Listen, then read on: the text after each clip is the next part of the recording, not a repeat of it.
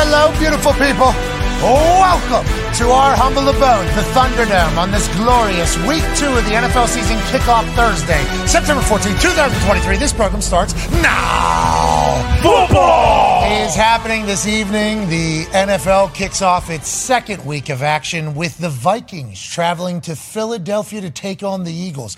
Injuries all across the board for both teams. Secondary in Philadelphia kind of banged up. Offensive line for the Minnesota Vikings banged up. Not a good time to have offensive line depth issues whenever you got the Philadelphia Eagles D-line coming for you. Now, does that mean the Philadelphia Eagles are going to outright win? We shall see. 6.5-point spread. They are favored. Over under at 48.5. I think we're going to see a good game this evening. Yep. Now, last week, the Philadelphia Eagles offense was not as good as the New England Patriots offense. Now, is that because they're taking on Bill Belichick, who had 5 months to prepare? Yep. Is that because they kind of stumbled out the gates? What will we see tonight out of Jalen and the boys? We shall see. And Kirk, can he survive? Ooh. Can Kirk Cousins survive tonight? Good question. We got Jalen Carter, Jordan Davis, right there, about 1.5 foot away from him whenever he's under center. There's two unicorns right here from the same college that will basically feast, we assume, on any offensive lineman, let alone a backup center. So a lot of gloom and doom in my eyes for a good friend of the program, Kirk Cousins, but I'm sure they know that. Kevin O'Connell and the Minnesota Vikings know that they got a little bit of depth issue. If they can get the ball protected or get Kirk protected, I think he's going to be able to move it a little bit against this particular secondary that is out 2 guys. So that's Thursday Night Football. We got a big one today. We got Michael Lombardi joining us in about 17 minutes. What news did he break this week that just fell out of his mouth that he didn't even know was breaking news? We shall see. That's right. Also, last week he said, I really like the Rams going in Seattle. Whoa. And I really like the Dolphins. Well, I'll be damned. Michael Lombardi is really hot right now. And whenever somebody's seeing the field this way, whenever it comes to gambling, we must continue to listen. You know, they say you never walk away from a heater. That's what Lombo's currently on. Yep. We need to recognize that. And once he gets cold, we will certainly allow him to find out that we're not happy about it. And we will get off of the Lombo horse. We'll talk to him. We'll also talk to Coach Nick Saban. Okay, here we go. This is happening. This is happening. After an L. This is the first time this is happening. Yep. I thought for sure, because just like this show has done for the last 6 years, anytime we market that something's happening or a guest is coming on the show, something terrible always happens. You can look back. This isn't like a one-time thing, two-time thing. No. It's like 30 to 50 times where we've said, hey, this is going to happen, and then somehow, some way, it does not happen. So we actually are a show that normally doesn't even market what's going to happen, the guests that are coming on, until day of, because anything could happen. So when we make the announcement with Coach Saban in front of those Bama fans and they go crazy, and then the internet blows up, we're like, okay, here we go. Then we watch them lose to Texas. We're like, oh, God. No. Is Coach Saban going to say, it's because those doofuses? Yep. Yeah, there's a chance. And then he's going to say, I'm not doing that. Did we agree to the deal? We did. Did we sign anything? All right, we did. All right, do I have to do it? No, we can cancel it anytime. All right, we're not doing it. Instead, he said, yeah, let's go ahead and keep this thing rolling. Excited to chat with Coach Saban in about an hour or so. Shiloh Sanders, the leading tackler for the Colorado Buffaloes, will join us in the third hour. Nice. And obviously, joining us all day, live here in the ThunderDome for another season of this dude's brain on display. Ladies and gentlemen, a man who coached for 100 years. He was the head coach of the Indianapolis Colts when I got to meet him. Former D coordinator at I believe the Bears, Ravens, Browns. He was also at the U back when the U was dancing. Ooh. Yeah, Paisano, ladies and gentlemen, Coach Pagano's here. Coach, it's great to see you. The Toxic Table's here at Boston Connor and at Ty Schmidt. A lot of earth tones out of you the last couple of days. Yeah, just trying to stick to the roots. I think that's kind of, run wild, stick to the roots. Let's get back into what we're doing. It's kind of weird still. I was saying this morning, being in this football rotation, it's Thursday already. We're a week into this thing. We got another game. It's the greatest. It is the greatest. That shirt's solid. Made me think of Lil Nas X. Oh, is that right? Yeah, one saw Chappelle last night. Yeah, is that why? He was here in Indiana. Chappelle still has his fastball. Yeah, he still goes. With let everybody know, 17,000 people in Gainbridge Arena last night, I do believe. Packed. All in there. No phones allowed. They put them in bags everywhere. The suite we were sitting next to was the worst suite to ever get place next to ever. There was this obnoxious blonde lady who, for some reason, she felt as if she should be talking loud. She was in competition with Chappelle in talking. Basically. It was, and the way it was set up, it was just echoing through the entire suite level pretty much. And we can't be the people that say like, hey, shut up. Like you're doing your life. But so there's like 4 to 5 jokes I missed completely. Yes. That I can't wait to see on the special at some point because this lady was talking to 10 different people in the suite right next to us.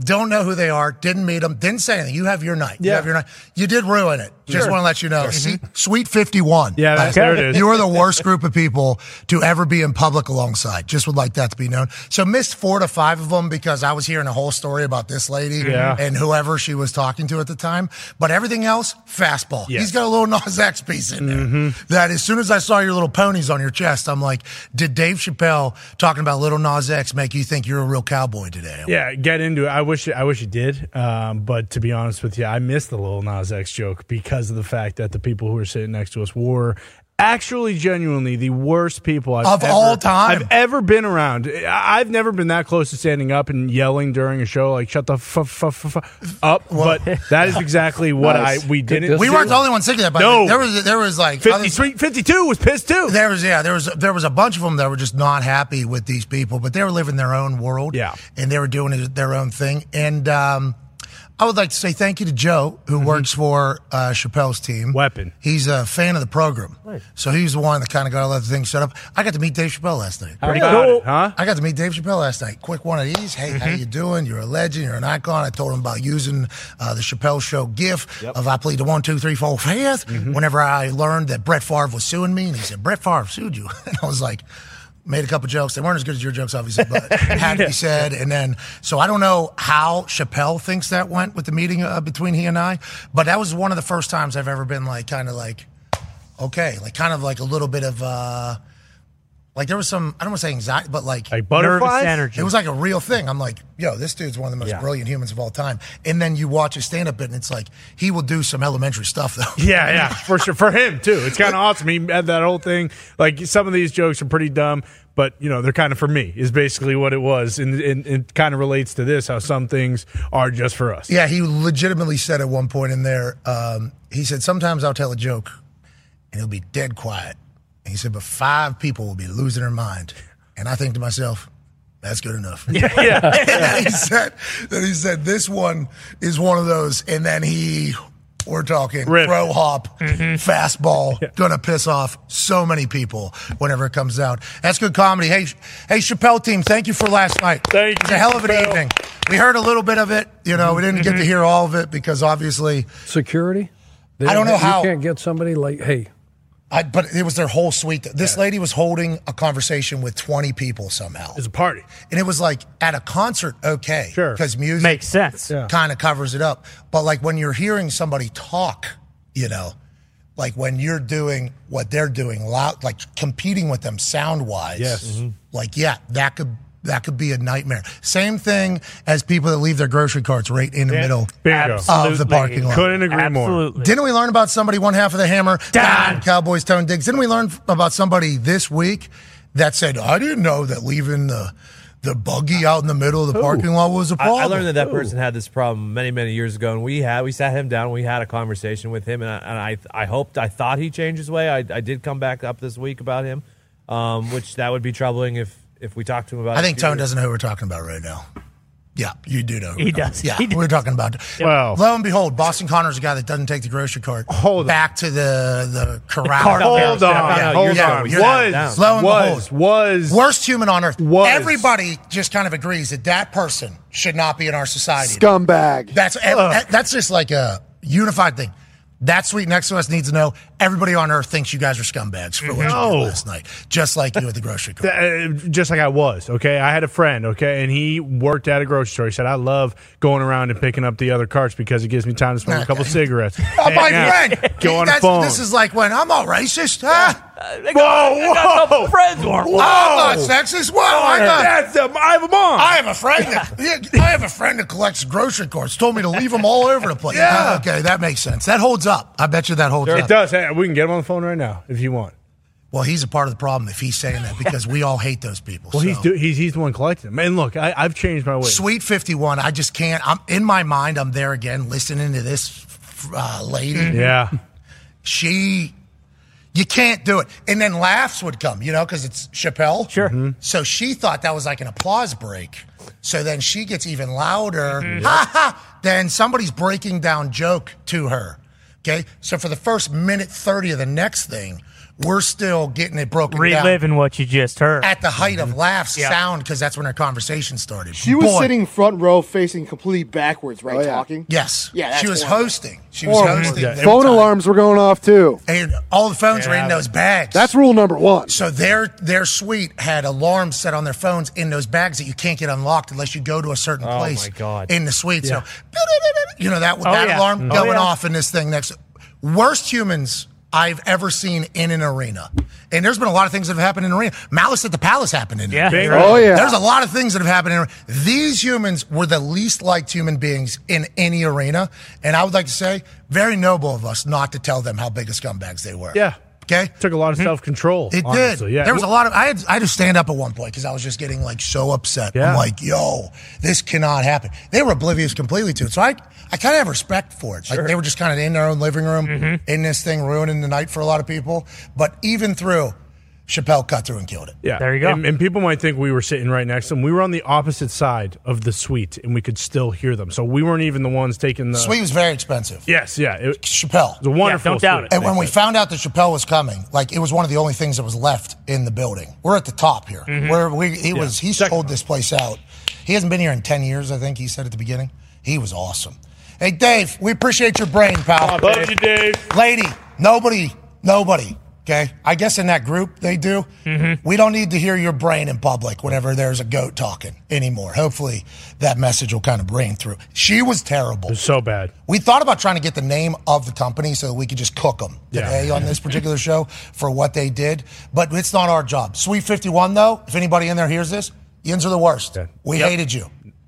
Everybody hated you. But you can get better just like Connor did with the grocery cart. Yeah, you can. But never go to a comedy show again. Ever. Yeah, let's go to tonight, Thursday Night Football. Week 2 kicking off. Chuck, I know that you have obviously friends all around the entire NFL. Whenever we start breaking down the injuries that are happening in this game, it is a real tale of the tape here. You got a center out for the Minnesota Vikings, starting center. And now you have Jalen Carter, Jordan Davis, the dogs on the outside coming to town with Kirk Cousins, who is certainly mobile because he works with those old folks in the basement in Minnesota. But not necessarily the most agile guy. How do you see tonight's injuries affecting tonight's game, Chuck? And if you were the coach, what are you saying to your boys? Yeah, I'm not showing. I think his name is Schlottman. Okay. He's the backup center that's going to start tonight. He came in and did a decent job, when Bradbury went out last week. But he's a fifth-year guy. He's been in the system. He's been there. He's been with O'Connell for 2 years. So he knows the cadence. He knows Kirk. He knows all that kind of stuff, which can be a problem for a backup quarterback if he doesn't know what's going on. But he hasn't had Jordan Davis right on his nose. They play an odd front in Philly. Sean Desai's a DC, so they can put him on there. Fletcher's probably going to play Cox. They said he's got a rib, but I think he's back. Is that I can say that? A rib got a rib? Or Coxie? You can say Cox. That's his name. Yeah, his name. Fletcher, that's his name. Fletcher Cox. Chuck. Yes, Chuck. Chuck, Don't get your be head out. ridiculous. Yeah. Good Lord. That should not be what you're an adult. You're a head football coach. You're an adult. You should not be thinking Fletch. Fletch is going to play, and then you got Jalen. You come in, so they can put any of those guys, over the top of him, especially in pass situation. Yeah. We saw what Myles Garrett did, right? Week 1. Yeah. Standing over, doing the crossover. Yeah. And believe it or not, a lot of Fletcher Cox talk last night from Chappelle. There was an entire. He leads off with a Fletcher Cox conversation, and then there's a Fletcher Cox conversation about 3/4 of the way through. A lot of Fletcher Cox talk in your eyes, I guess. We're talking football, go ahead, Tone. No, I was just to add on to that. Like you mentioned the two Georgia dogs up front, and Davis and Carter, and then Fletcher Cox. But I mean, Brandon Graham had 10+ sacks last year. Riddick. Hassan Reddick 15. had 15 sacks. Montez Sweat, I think, had 10-plus sacks last year. Yeah, they almost broke the record, right? They were going for the record last year of sacks, and almost everybody's back except for Ndamukong Suh. And instead of Ndamukong Suh, now you got Jalen Carter, maybe the best football player to be drafted in the last 5-10 years. That's what people are saying. That's right. Yeah. I'm just telling you what people are saying. Now, obviously, the whole draft process was an interesting one for Jalen Carter, but once he got into the league, in that system, in that place, immediate impact. First week of training camp, they're like, yep, hey, this guy is different than everybody else. He's an adult. He's a grown man. He's powerful. He's agile, and he fits right in here. And now the Vikings have to stare that down with a backup at both center and tackle. Darrisaw, he has an ankle. Yep. Yeah. And so he was out yesterday, short week. He's an offensive lineman. So, you think He's dogs. you never know. Could be a problem. Yeah, but you don't know if he's going to play or not. Offensive lineman, I think he was questionable or something like that. And he is an absolute beast. And he's a guy that finishes blocks, and we've seen him all over this place. So he's a tough guy, we think. Thursday night game, though, starting tackle, Eagles defensive line. Are you sending them out there banged up? Who knows? But that's all. No left tackle, no center. Greatest D-line that there has been in a long time. That smells like a nightmare for Kirk Cousins, but he has that little mental brain thing on. We saw a quarterback, and they're piecing it together. Kevin O'Connell knows, you would think. Yeah, and with Justin Jefferson and Jordan Addison, their first-round pick, because the Eagles are missing, Blankenship, their starting safety, and, Bradbury, their starting other corner, that kind of helps it out a little. But, boy, it's hard to see a team that lost 24-7 last year against the Eagles come back, with a banged-up offensive line, getting the job done. What did Mrs. Cousins say? She had to put her faith music on the last minute there. Yeah, her worship music. Yep. Worship music. I like that.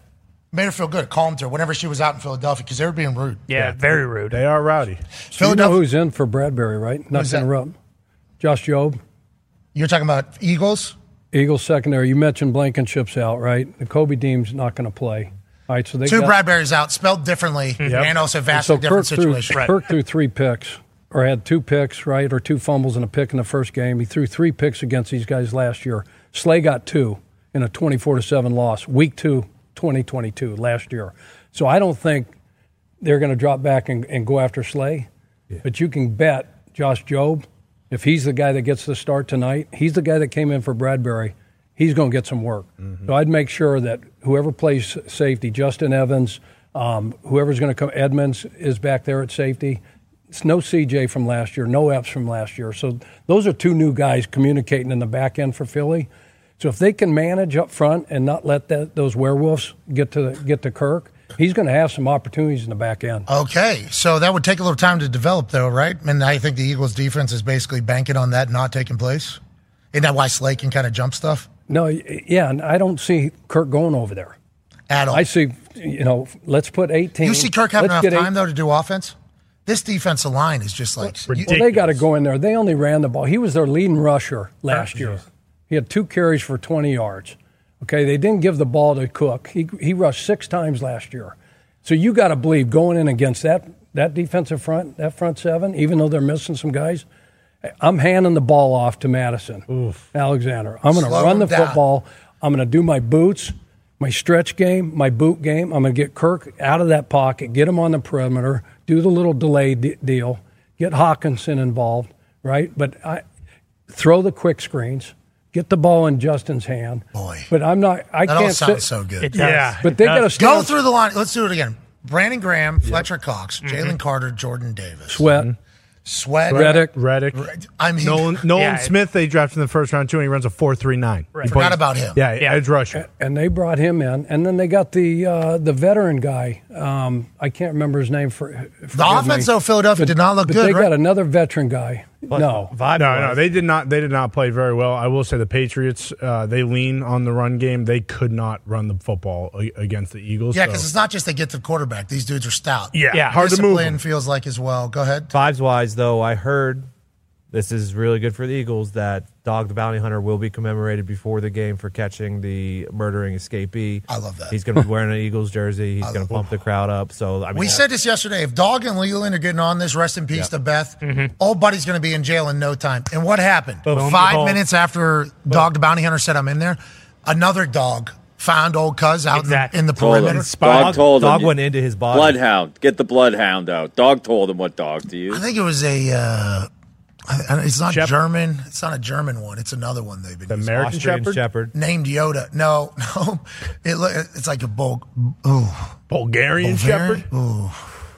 It was a good dog. Whatever it is, it's the new cream of the crop of the. It looks like a German Shepherd, but it's not a German Shepherd. It's from somewhere else. Named Yoda, 4-year-old, is the one who found this killer that was on the loose that literally just moonwalked up the brick walls to get the hell out of prison. This guy down here is going to get questioned, I think, a pretty good amount. He said, "I'm just staying his son. I don't know anything. I'm not looking out for anybody." It's a Belgian Malinois. Okay, Those are, I think, the new dogs or whatever. Dogs. Those dogs are all, look at that thing. Little skinnier head. Little skinnier head. The only reason why I know this is I was kicking balls on a field here in Indianapolis, and cops were called for me being on this field, I think. It was like a private school or whatever. So canine dog shows up, or canine officer is the closest in the area, so he shows up. And he starts walking his dog out, and I'm like, all right, I don't know how this is going to go. And then the guy, a big fan, Nice. Very nice, knew who I was. I was a big fan of his as well. We got into a 45-minute conversation about this dog because he threw something for this dog to go get, and this thing, like a cheetah. And then jump. I'm like, damn, I didn't know German Shepherds could do that. Well, it's not. It's actually a Belgian Malinois. Yeah, excuse me, have a little bit of respect or whatever. But yeah, Dog the Bounty Hunter made the call for Yoda the dog to go get there. A dog called a dog to go get this killer, and then they took a picture. With him, the 30 state police, border patrol, and military folks. It was tough to see him because they were all in camouflage. Right. But they had him right there in the middle in a Philadelphia Eagles hoodie that we assume he stole from some house that he broke into. And Jeezy has a song back in the day, Grind State, where, basically all the drug dealers in the history of the world talk about how when cops catch them, like, they're going to pose with that shit. Like, that is so. There was 100% chance that those cops were going to be taking a picture with a guy that had been raining terror over Philadelphia for the last 2 weeks. They were shutting down schools. People were scared to go to restaurants. They were buying toilet paper as if it was COVID again because people were scared to go in public in that area because this Brazilian killer was still on the loose. He's got a gun. Yeah, they were exactly. saying. This guy survived on watermelon for 2 weeks. Just out in the woods, that's what they said. This guy survived on watermelon. I think ate his own poop as well. Wow. So this guy, he was not trying to go back. Yeah, and those cops were like, Yoda caught him, but we were here. Got him. So congrats to everybody. Thank you, Yoda. Good work. And also, let's remember, that guy killed a human. Okay? So bad guy, not hero. No, yeah, not at all. We got to remember that. Sometimes people get they start fantasizing. Oh, this guy's awesome. And believe me, we certainly talked about him moonwalking up out of there. Great move. What a very impressive absolutely exit from a prison.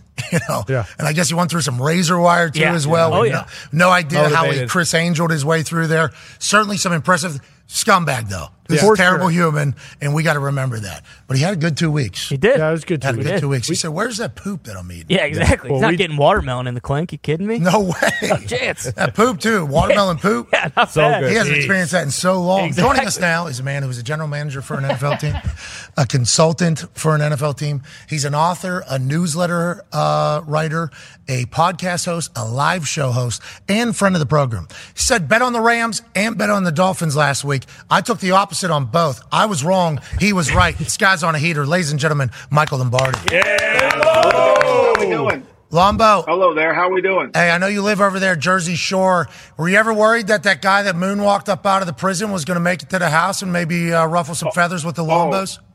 Oh, he had everybody here. He had everybody everybody was panicked about him around this local area. I mean, the guy was out on vacation for 14 days. I don't know how the hell he did it. It was all over the news, and they couldn't find him. They had him surrounded. Then he broke into houses. He's stealing clothes. Yeah, we were all nervous. I mean, we were locking the doors. And with this little sleepy town I live in, you never lock the doors. But this one had us. I mean, that guy was out there. Thank God for that dog, Yoda. I mean, thank God tracked him down. It was big news. I mean, they broke in the local news when they captured him at 8:30. I heard my wife screaming, "They got him!" So everybody was happy. Nice. The boardwalk felt safe again. Hey, sleep a little easier, now knowing that the 14-day vacation is over. And obviously you guys now, forever, where you live, will lock your doors every single day, just like all your neighbors. Let's not make a target out of the Lombos neighborhood. Yeah. Let's dive in. You picked the Rams and Dolphins last week. Obviously, it worked out. Why did you have so much belief in what we saw out of the Rams? And do you think this will continue for the foreseeable future with the Los Angeles Rams? I think a lot of things we don't talk about enough in betting and handicapping games is what they talk about. What we used to talk about in the league quite a bit was the coaching matchups, right? And when you look at Shane Waldron against Raheem Morris, the defensive coordinator of the Rams, Raheem Morris, and Shane Waldron, the offensive coordinator up there, who was in Los Angeles, Morris had always had his number. I mean, Geno Smith threw 11 interceptions last year. 5 of them went to the Rams because they understand it. You know, it's a game where if you have a feel for the coordinator, if it's a game where you understand what the coordinator's doing, no matter where the talent discrepancy might lie, you have a chance to close that gap. And I felt like I didn't think the Rams would win. I thought the Seattle could win, but I thought the Rams would keep it close. They kept both games close last year. I just felt like Miami was going to play well. Look, the Chargers defensively, for all the conversation and everybody talks about how good they are, I just feel like they rush past the quarterback. And, you know, Bosa's great, and so is Khalil Mack, but to stop Tua, you have to pressure him in front. You have to get into the paint, and you have to make it a game to where it's not a 7-on-7 game. And if you stand in front of Tua, you got a chance. But if you let him set his feet and step up in the pocket, it's over. He's got the best receiver in all of football, and he could run by everybody. So for me, you know, you give him a free release. I mean, here it is. The guy gets a free release. He runs across the middle. And, you know, next thing you know, it's 20 yards. And then he throws it up the field again. Same different look. The guy's great. And so if you don't get in front of him, if you circle Tua right there, there's nobody in front of him. Yeah. And also, the only way you can stop quarterbacks, I don't care if you ask Peyton Manning, if you ask any great quarterback, coverage doesn't bother them. What bothers them are people in their face.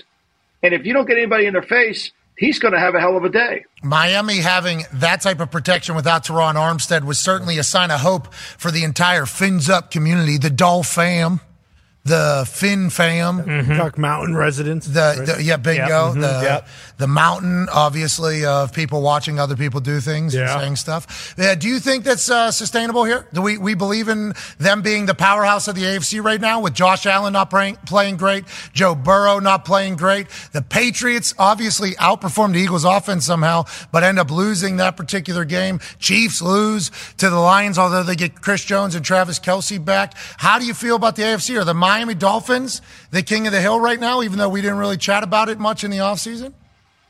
Well, they gave away a lot of points. I mean, they ran the ball. Vic tried to play 2 high safeties, and the Chargers ran the ball up and down the field. They had great opportunity to win the game. They get the ball back. All they need is a field goal to win it, and they can't get it down the field. Herbert takes a really bad intentional grounding. I think people will play Miami differently than what the Chargers did. You know, New England's held Miami to 20 points over 2 games. One of them was with Bridgewater. Hills had 19 targets in the 2 games against New England, averages 12 yards a catch, scored 1 touchdown. They'll do their best to take him out of the game. They'll make it a more physical game. Philadelphia, that was the first time on Sunday that the Eagles offense, you have to go back 27 games, Pat, where they were not as effective offensively. They only gained 251 yards. It was back in Tampa, week 6 of the 21 season that they had less yards. So that was a really good defensive performance. But if you're a Patriot fan, the front of the Patriots did a tremendous job against a very good Eagle offensive line. They pushed them around a little bit, and they got to Hurt. I was really impressed with Jalen Hurt because he did not try to hurt himself. He took care of himself. He went down when he had to get down, and I think that was smart. And the Eagles were fortunate to win that game. The tape doesn't really tell you the Eagles won, but they did. And that defense of Philly tonight, they don't have Dean, the linebacker. He's on IR. They don't have Bradbury, and they don't have Reed Blankenship. Now, Blankenship became the green dot player after Dean got hurt. Now, that's a problem. Why? Because you got a new defense coordinator, and you got a new green dot player, and that guy's got to make all the checks. It's going to be hard for them defensively tonight. Okay, so let's talk about tonight's game with Philadelphia and being difficult defensive-wise. Minnesota Vikings are out their starting center and probably their left tackle. I know we're worried about the secondary of Philadelphia. This defensive line, though, should feast tonight, shouldn't they? I mean, this is a setup for a Thursday night almost defensive line dominating performance. Well, but last week, the New England started 2 rookie guards, both fourth-round picks in there. And the guards struggled late in the game, but they held their own. I mean, Mac Jones had time to throw the football, and then they started Calvin Anderson at right tackle, who's been in the league a while, but he has not been a full-time starter. And Hassan Riddick really didn't show up in the game. They did a nice job on him. They chipped him. They doubled him. They didn't let him beat him.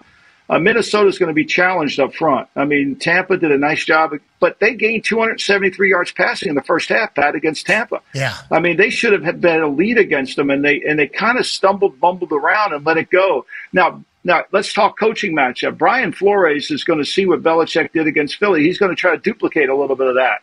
But his front isn't as good as New England, so that'll be a little bit of a problem. I expect Philly to be able to move the ball, too. This could be a game where both teams effectively move the ball and score in the 20s. Okay, Brian Flores, new DC for the Minnesota Vikings, by the way. You remember him in Miami Dolphins as the head coach, but people forget, before that, he was an incredible defensive coordinator for the Patriots up there. And then he went to the Pittsburgh Steelers. Mm-hmm. Everybody loved him. Yep. Now he's running the Vikings defense. Now, Baker Mayfield had a heck of a weekend, yeah. So you're going to have to figure some things out. Who do you like tonight? You think good game tonight? It sounds like you're leaning Vikings. I think it'll be. I'm hoping for a good game. That line is moving too, right? That line is there's some shops that has 6. I think it's moving. The Eagle injury situation is really tough. So is Minnesota. Short week. We know Cousins doesn't play great on the national television games, but he's got an opportunity against the secondary that he should be able to take advantage of. He still has Justin Jefferson. He still has Addison. He's got Hawkinson at tight end. They should move the ball. Madison, the running back's got to do a better job in blitz protection. That's going to be the key. First play of the game, they blitzed. Second play of the game, they blitzed them, and they did exactly what you have to do to Cousins. Hit him early in the game, and they did that. And I think that gets them off kilter a little bit. I think it'll be a high-scoring game. I think Philly comes back. I wouldn't have a play on this because I hate playing Thursday nights with all the injuries and the lack of certainty in terms of who's healthy and who's not. Okay, I appreciate that, especially with how hot you are right now. Yeah. Mm-hmm. Don't feel forced to make a pick. Well, I got some if you want some. I've gone through my notes this week. I like some games. I think, to me, this is an interesting board this week because, again, I approach it from the same way I approached it when I was in the league. The matchups. Let's go Tennessee, the Chargers. Okay. Last year, they played that game out in Los Angeles. It's a 14-10 game. Chargers got to score 10 points in the fourth quarter. Tannehill threw 1 interception. Malik Willis had to come in and out of the game. Tannehill kept getting hurt. They didn't have Jeffrey Simmons. I think this will be a different game. I would take Tennessee in the 3 points here. I know everybody thinks the Chargers are going to bounce back. I would take Tennessee in the 3 here because I think they held New Orleans to 16 points. They played decent. They played well on defense. And offensively, Tannehill can't play any worse. Well, and they're going to be able to run the ball. Hey, Lombo, with that Tennessee team, and obviously we were just chatting about it, and Coach Pagano here, joining us every Thursday, loves the officiating stuff. You know what I mean? He's very invested and interested in that whole thing. And we started looking into this past weekend's kind of discrepancy. Tennessee, I mean, they kind of got screwed. They kind of got screwed with Derek Carr, fumble, ball comes out. I don't know. Yeah. Well, you're talking to 2X Raiders. We live in the world of getting screwed. You're talking to 2X Raiders. We are trained to make sure that we do. Every week, just so you know, Pat, I find out what game Scott Novak's officiating, and I stay away from that game. I'm not touching that game. Scott Novak this week, he'll be on your national TV set. He'll be doing New Orleans, Carolina. I'm out. I promise you the over-under, 5 minutes into the game, he'll call a penalty. I'm done. I would not recommend that game to anybody, but you got to do it. We lived in that world, Pat. I mean, you kidding me? That when the tuck happened, and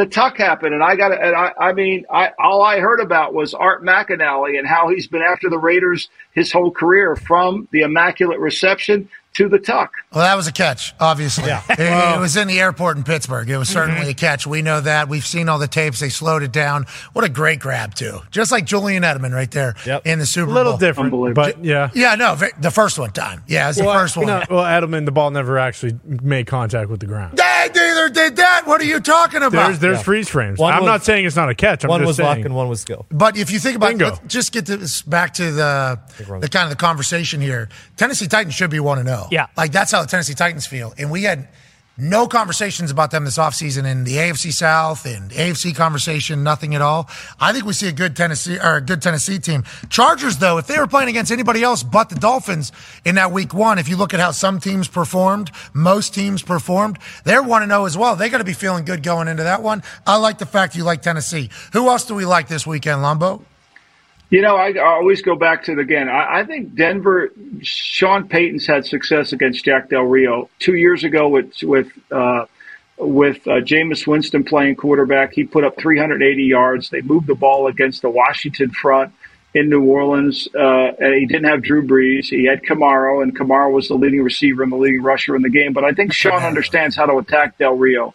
I think he understands how to handle it. And I worry about Sam Howell playing in the altitude with the crowd noise as a rookie. He kind of was off to a shaky start. Now, Eric Bieniemy has an opportunity here because he's played against Denver. Vance Joseph, remember last year in the opening game, Kansas City opened against Arizona. That was Vance Joseph's defense.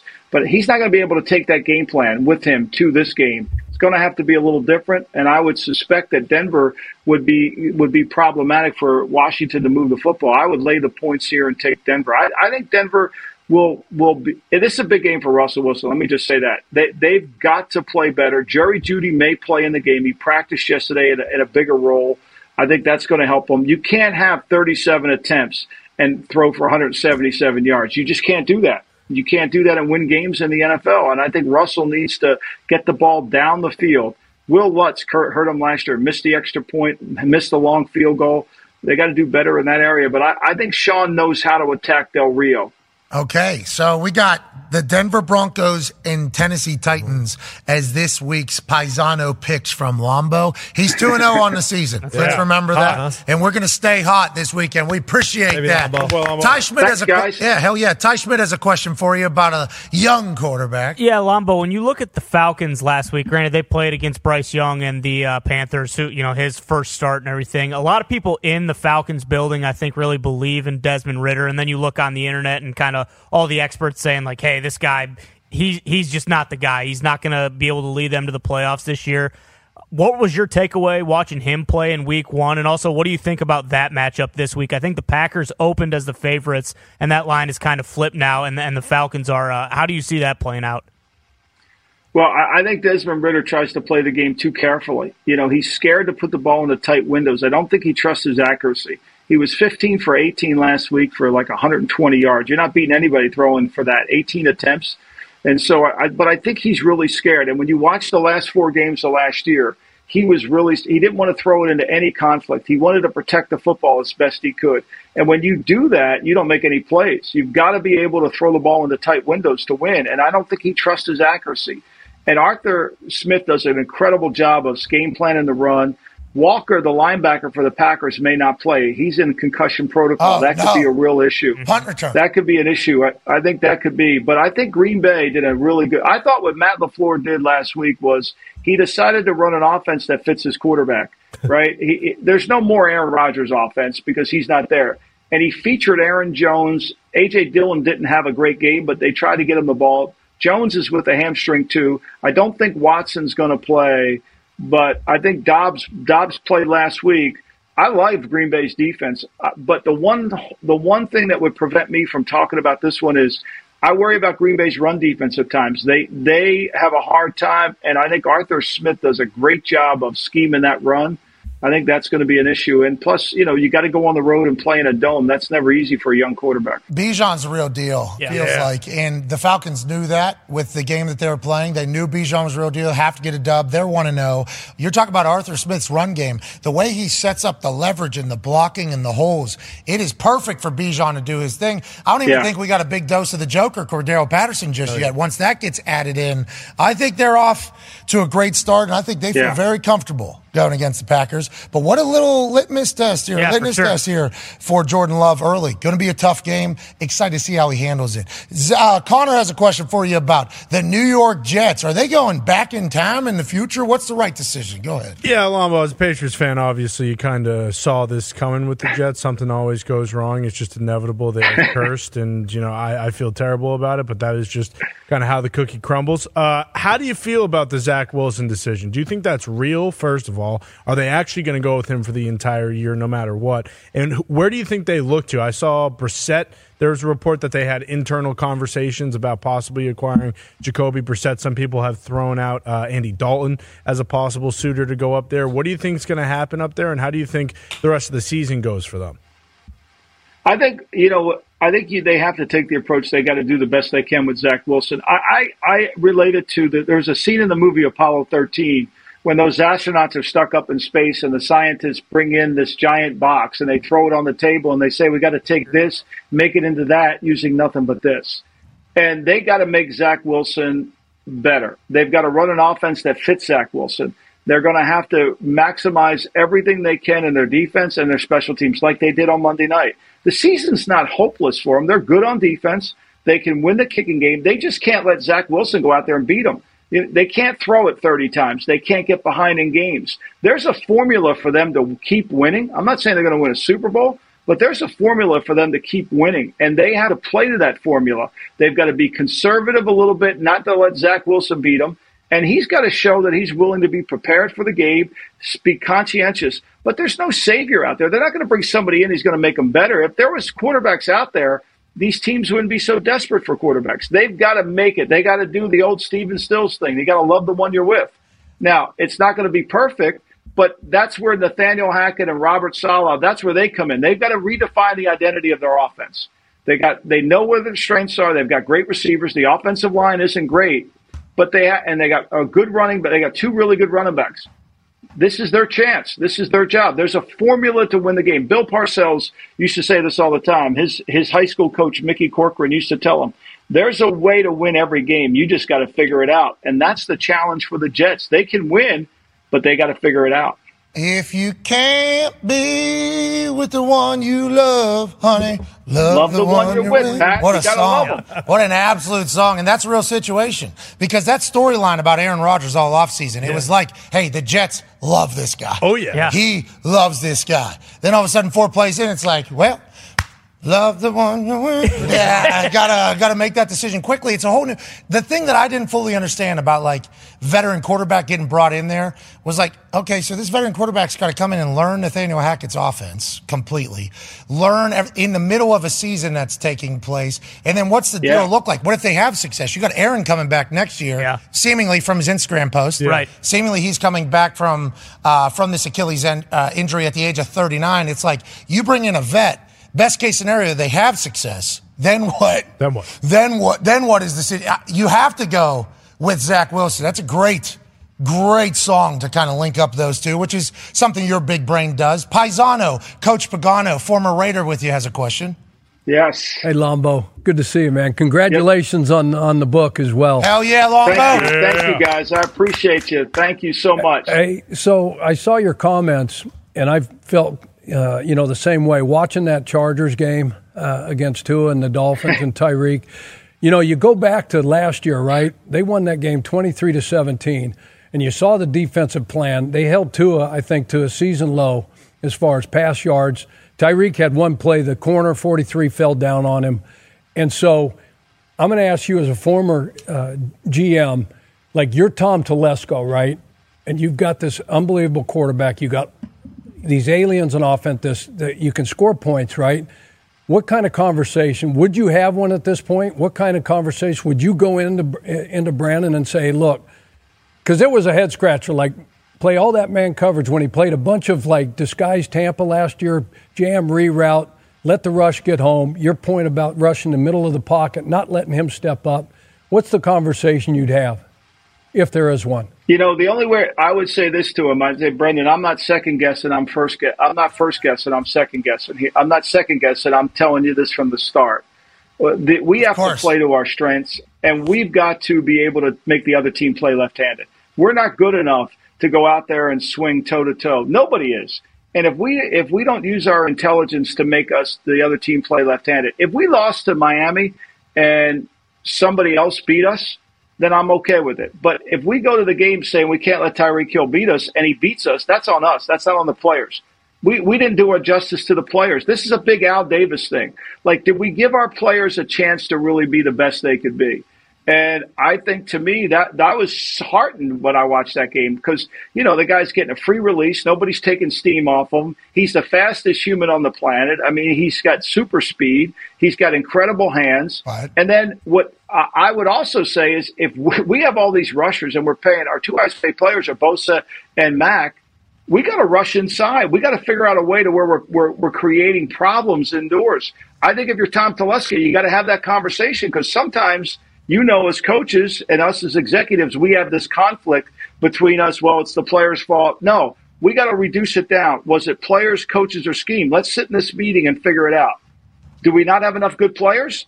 Is it the coaching or the scheme? If you tell me we don't have enough good players, then we need to adjust the scheme. That's classic. But that's what we have to do. That's classic, like grocery shopping. You want me to cook, but I can't pick my ingredients to cook thing between the coaches and the general manager, because when a team that has high expectations, normally that would mean that the team on paper, really good. So GM, front office that put the team together, great. If they underperform, a lot of eyes just go straight to, well, these coaches must be a bunch of doofuses. Yep. At what point do you have to have the real conversation? Like, hey, hot seat is here. Like, do you have that? Is it all in how you word it?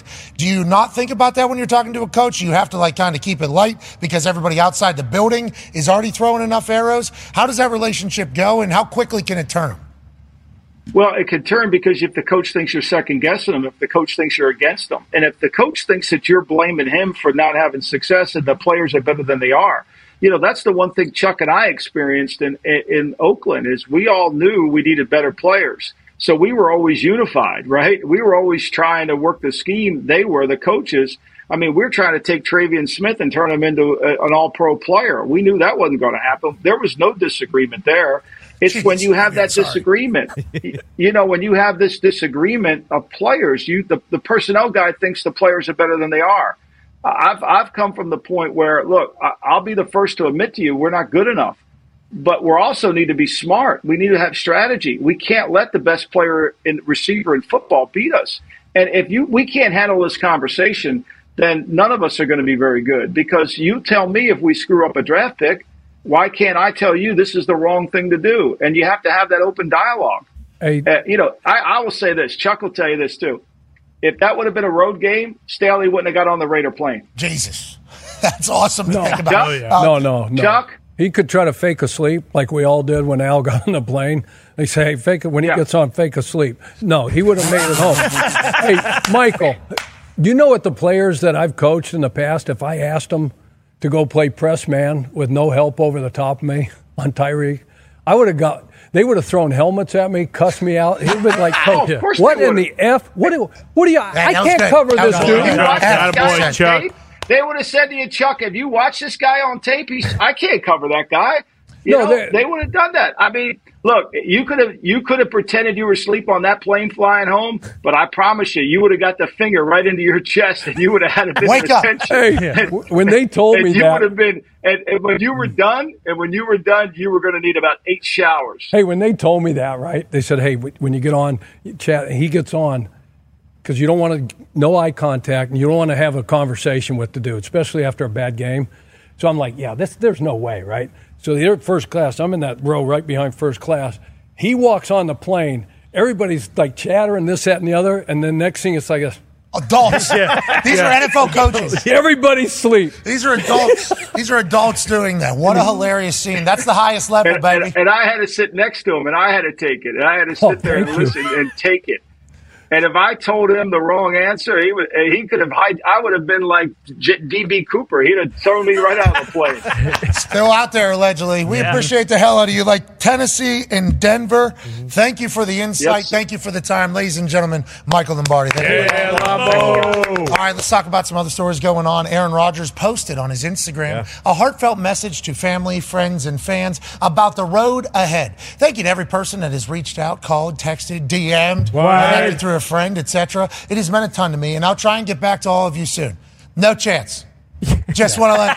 No way. I'll let you know. There's no chance. I understand what he's saying. I appreciate it. This message, though, I do believe is probably... Sure. Like, Hey, thanks. This is... I'm really reaching out. And I'm not saying this as judging him. I'm saying this as judging me as a person who has gotten a litany of texts a couple different occasions from people saying very nice things. And it is... You literally have to be up until 7 a.m. Because it starts a conversation. Mm-hmm. So I'm just assuming that he will not be getting back to everybody. I mean, he's completely heartbroken and moving through all the emotions, but deeply touched and humbled by the support and love. Please keep me in your thoughts and prayers as I begin the healing process today.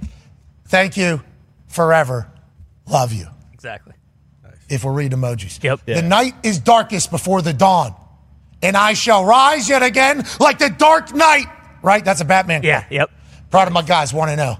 Hashtag backwards jet. So whenever we're talking about a guy coming back, that's what a message would sound like. For sure. So there were some question marks on whether or not a 39-year-old man who already has a Hall of Fame resume, is already wealthy, has the capability to literally go on and do whatever he wants. Did he think that this was maybe a sign from the universe? Like, yep, should have just stayed in Green Bay. Whenever they told you it was over, you were going into the darkness, 80-20 anyways. Go ahead and get done. People were talking like that. Mm-hmm. People were saying it was going to be tough for a 40-year-old man to come back. That narrative was getting a lot of traction. Well, why would he? Why would he want to come back at this age with everything he's done?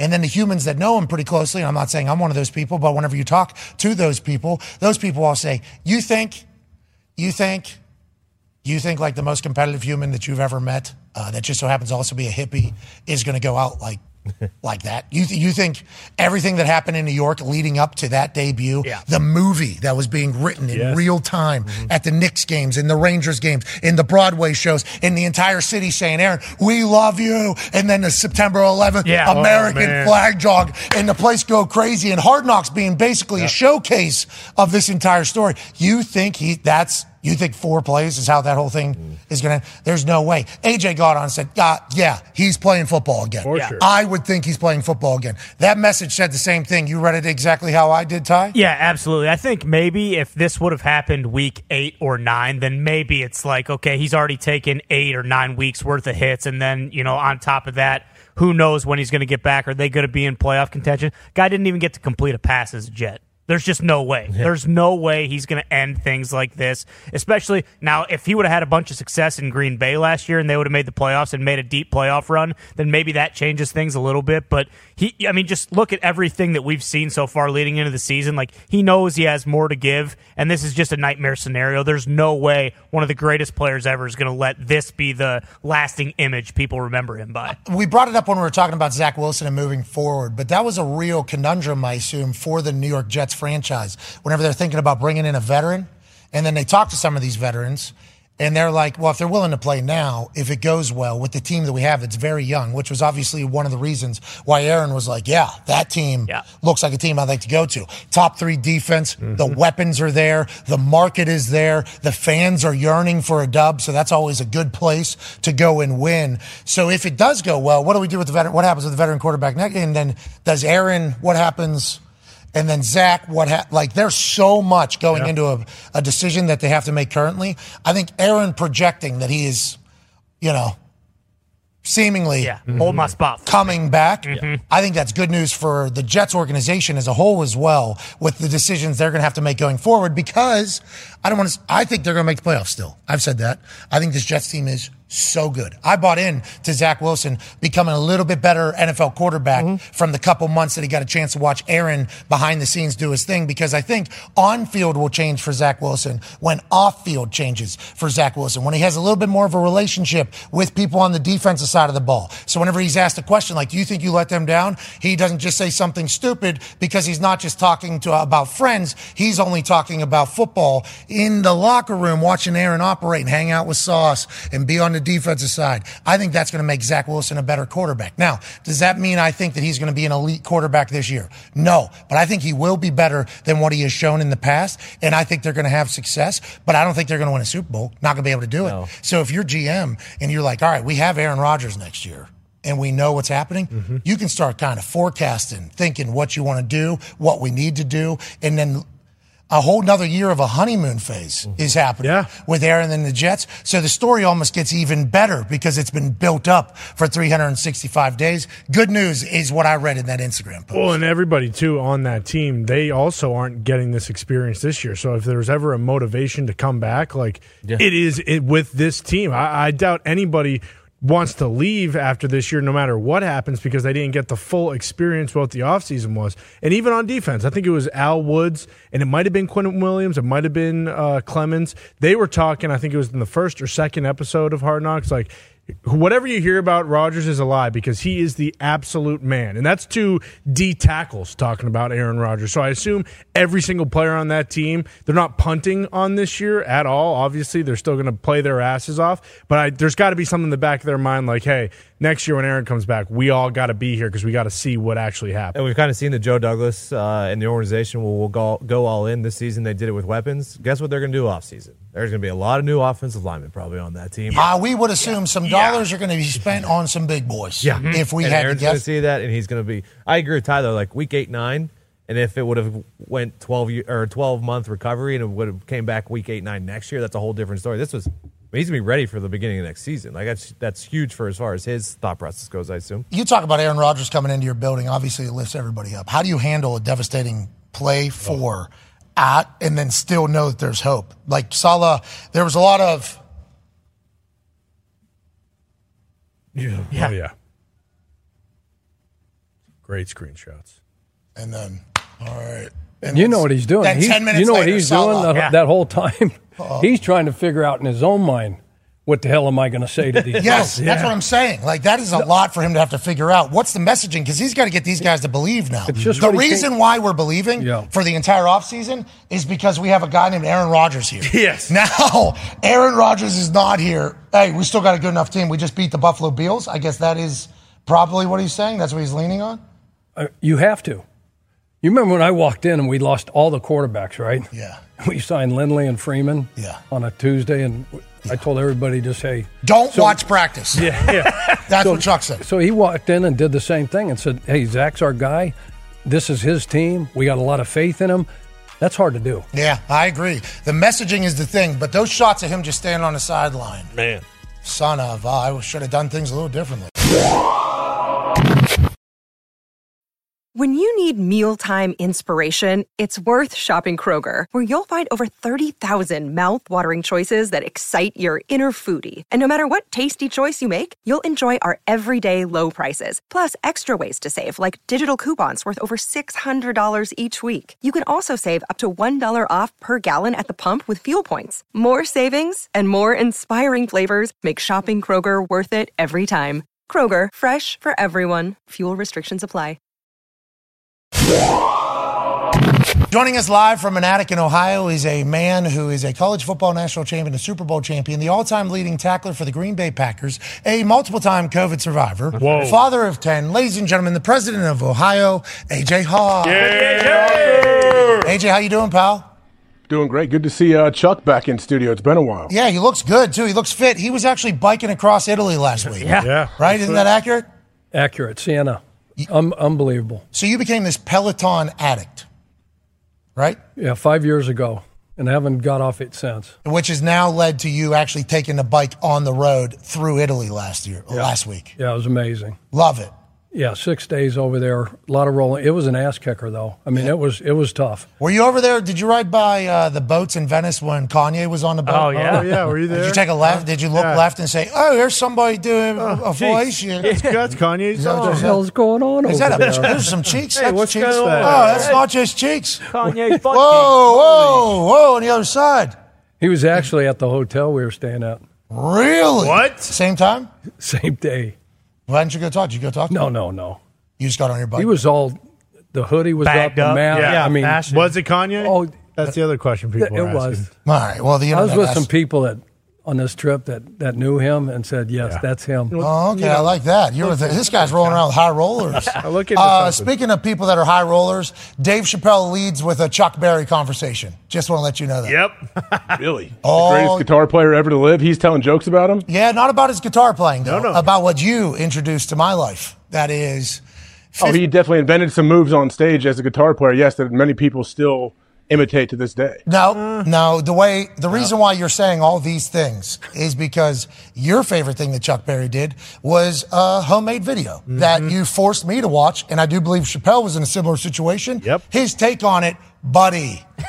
Worth a watch. So good. That's like 15, 20 minutes right off of Jump Street. It was incredible, AJ. You know, Chappelle, Dave is a Ohio guy. You know, lives in Ohio, was doing those shows in the field out there. We need to go see him more. What a gift. Huh, that brain? So good. My He God. had 17,000 people, except for the suite right next to us. So 16,980 people. Okay. There it is. Okay, they had him, he had them just completely locked in an arena in 2023. People had to put their phones into a locked bag, couldn't get to them. And all people were doing is just at the same exact moment doing all the same things. Laughing hysterically, then dead quiet, taking the ride. Oh, we feel good for this person. Clap. Nice. And then all of a sudden, boom, just right at the end of it. It was a work of art, that guy. But you should be proud of Ohio, and your favorite Chuck Berry acting movie is in there both times. So be excited for the next special. We got the Vikings and the Eagles playing tonight, AJ. Early lean for you before we dive into it all?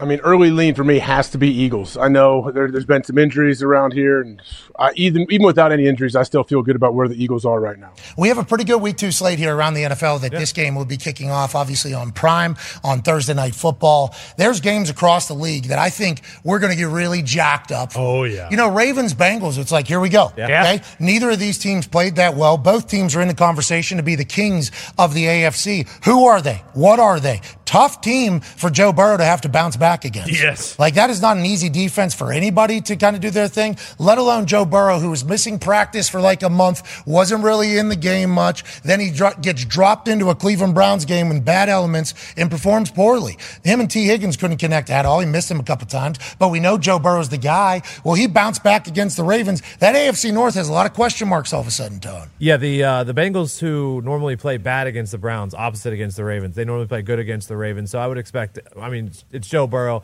but also they play the Ravens well normally, so I'd expect a bounce. Somebody yesterday, I forget who it was, said, AQ said, we have a new offensive coordinator in Baltimore, in Monken, but they're running the same plays that they were running before. I wonder why. Are they trying to ease into this new offense with Lamar, AJ? What do you think? I don't know. I mean, if you have a new OC, usually they bring in their stuff. I know every place is different, but I don't know. Maybe it'll expand as the season goes. Also, AQ said that on a run play where the hole was 10 yards wide, maybe Monken's smart enough to use some of the stuff that's been working for them in the run game for the past 5 years and say, let's keep that Or one. maybe he went to Lamar and said, hey, what plays do you like from this old offense that we can bring in there? Because obviously they're fully invested in Lamar Jackson. That's obviously one game we're excited about. Another one, hey, don't get scared or alarmed. The Dolphins and the Patriots. Yeah. Kind of a sneaky, massive game for the AFC as a whole on Sunday Night Football. You're nervous as hell. I can sense it. Yeah. You're kind of sweating through that brown earth tone pony shirt today, knowing that the hot boys from down there in South Beach, Tyreek and Tua, are coming to town. Yeah, very, very nervous. I mean, you had the game last week against the Eagles, and that was one that, you know, as a Patriots fan, realistically looking at it, you didn't expect not only to win, but not even to be really remotely in it. So that was definitely a win, but Miami's completely different. They're not a, read option, quarterback running, doing everything. They can do it all. And, Chuck has already mentioned it. Lombardi's already mentioned it. They have the best weapon wide receiver in the league. The one saving grace that I have is that looking at how Bill has performed against Tyreek Hill with both the Chiefs and the Dolphins, that there is still that chance where he schemes something up and he's had time to think about it, obviously. The worry is Bill's actually never beaten Tua. Tua is undefeated against Bill Belichick. I think he might be one of, if not the only quarterback who is undefeated against Bill Belichick, aside from Brady. Maybe you could throw that in there, but yeah, we'll see. It's going to be a great game. Yeah, the thing about Tua is he's not just undefeated against Bill Belichick. He's also been undefeated against the media. Here's him being asked about his deep ball operation, and Tua has got to a point where he's sticking up for himself. Shout out to Oos with this particular answer. I don't care. I mean, I don't care. 466 is, that's what 466 is if I can't throw deep. Thanks. I say you're 4-0 against the Patriots. People are questioning him, AJ. He's sick of it. He's sick and tired of it. Oh, I'm fat? Okay, I'll fight you. That's what he said to Ryan Clark. You can't go, He said he started Yeah. Hey, people are saying you don't have a deep ball. Okay. All right, we just threw for 466 yards. I'm on pace for 7,922 yards this season. So we're just going to continue. I like that he's feeling himself. And this all kind of revolves around what Jeff Darlington told us the other day, that the first day McDaniel had the job down there, he cut up 700 plays of Tua doing awesome things and let him know how happy and pumped he is to be his coach and lift him up. It feels like it's working, AJ. Oh, yeah. I think, too, though, when a quarterback like this kind of gets attacked over and over again a little bit, which I guess you could say Tua does through the media, it also, I think, helps his teammates out. His teammates sit there and want to fight for him and say, our guy's not getting the credit he deserves. So this kind of trickles throughout the whole locker room, I think. Yeah, and I love that team, not just front runners. No. Right? No. Not just front runners. Actually, have been through it. Yeah, and they've been through a lot. Yeah. They've been built on, marble as opposed to sand. It feels like they've been through adversity. This offseason, we thought there was a chance it was crumbling. Too many personalities, too many distractions down in Miami, too many opportunities not to be great down there. They had a one-year run. People started saying with the negative news that was kind of leaking out of Miami. And then all of a sudden, first game, they're tested. Yes. They got to answer. We got to answer. They continue to answer, and he put up record numbers. McDaniel has put in a culture down there that, although is different than every other seemingly coaching strategy, what a good coach. What a good ball club they're running down there. He's so relatable, and he can relate to everybody. He can communicate to everybody. I think he holds people accountable, but he's built a culture where those guys love to play for him. He's absolutely just a mastermind when it comes to developing an offensive game plan. And Tua, think about Tua. What are they pissed about? What does he get all the heat for? He can't stay healthy, right? Yeah, well, it wasn't like when he was on the field last year, who had a better quarterback rating? Nobody. Than Tua. 105. He led never the gets national, talked about. Never get. They just want to talk about the negative. And Vic's defense is going to keep getting better. Yeah, what happened? Why'd they stink? What was that all about? I thought he was Justin Herbert's pretty good. Okay. Mike Williams pretty good. Okay. Keenan Allen's pretty good. Quentin Johnson, the rookie, he's pretty good. Nelson Eckler, last time I looked. So you got all those weapons. You're going to try to play too high. You're going to try to stop the run with a light box. And most people don't. Randy Reed, he don't want to run the ball. They don't have the patience to run the ball. Well, they did, and that's what hurt them, And so, yeah, that defense is going to keep getting better. They're going to keep, communicating better, learning from the last game, and so. Vic Paisano, good coach, huh? Yeah, very good. Very, very good. They're saying that Think was about like the last the sneaky drive. pickup of the season. Yeah. They didn't really pressure him a whole lot, but you look at the last drive when Herbert had to go down the field to get a field goal. They won by 2, right? So field goal beats their ass, right? So they get the intentional grounding. Okay, then he runs a pressure, and then he pressures again. So the timing was absolutely perfect. He brought a nickel. He had the whole defensive line over to the left side. The center turn, it was a 4-man slide. Oh, you think he started seeing the field well there whenever he had to? You think Vic Fangio, good call at the right time? It just doesn't happen by chance. Yeah, So, all right. you just can't okay, look, let's try. He's going to be good, though, regardless. That's how good coaches are. If they're doing their thing and they got the right pieces. Jalen Ramsey's not even in there right now, which was a big signing for them this offseason, a big move for them this offseason. Jalen Phillips, did you watch him rush the passer? Man. Bit of an athlete. Opposite of Chubb. Lanky. That guy's going to, and that Javon Holland in the back end as a safety going into year 3 is an absolute, they got dudes. When they get Ramsey back and Christian Wilkins, he's playing with a massive chip on his shoulder. Yeah, I would say. He's playing for a bag, as is Chris Jones, who's back at practice for the Kansas City Chiefs. Ooh. Chris Jones, Travis Kelce, big hug at practice yesterday, because remember, Travis Kelce was on his New Heights podcast alongside his brother, who has a docuseries out on Amazon right now. Yeah, Kelce, it's just one movie. It's an hour 45. It is so good, and Travis is a big part of it. Okay, so Travis actually said on the New Heights pod with Jason Kelce, he said, Chris Jones, you're scaring me, bud. You could see that Travis Kelce had a lot of admiration for Chris Jones. And then at practice yesterday, we're back, huh? Team's back. Hell yeah. Obviously, Chris Jones gave an answer yesterday that was fantastic whenever he said, in the middle of this entire negotiation situation, me, Andy Reid, and Brett Veach were on a group text message, and this took place. I think you as reporters and fans kind of miscrew the contract thing. It's never personal. I don't think I started hating Coach Reid or I started disliking Veach. I love Veach. He knows I love him. We had on and off conversation throughout it all. Coach Reid, I love him too. Me and him still calling texts. We actually got a group text. Veach said that I retweeted a picture where it was like Chris Jones after season, Chris Jones off season, where I was big with no neck. And we actually had a little joke about that through the midst of it. So I don't think our relationship was affected. You can see how it could maybe get personal whenever you're asking for a raise and your bosses say no. But it sounds like through it all they were in contact, which leads us to believe that whenever Andy Reid said, I'm just worried about the people that are here and moving on, Andy Reid wasn't meaning to send any shade. It was just a matter of fact with Chris understanding the situation, Andy understanding the situation, and Veach understanding the situation. I'm happy they get a deal done. But if you're a Chiefs fan, thank God Defensive Player of the Year doesn't look like he looked in the offseason. He is slender and yoked. Yeah. And now he's still chasing a bag, right? He's still chasing a bag right now. He's $70 million deep already whenever it comes to money, but he's trying to prove something instead of legacy. Good for the Chiefs after a week 1 loss to the brand new Lions. AJ. Yeah, I would say, don't you think it's pretty beneficial to have a highly motivated Chris Jones back on your squad? I mean, that guy, he's an absolute game wrecker. I'm sure Chuck could talk about what it's like when you have a guy like that can disrupt everything from the middle too. So I think he's going to have a big impact on his first week back. Yeah, I think so too. Can't wait to see the Chiefs. Speaking of can't wait, I can't wait for what we're about to do right now. Hell yeah. Ladies and gentlemen, there's a man who is a 7-time national champion, a man that is still in his profession in which he is the GOAT of. We're getting a chance to witness greatness in this season. We're going to get a chance to chat with him every single week. Ladies and gentlemen, the greatest college football coach of all time, Coach Nick Saban. Yeah! Coach, how you doing?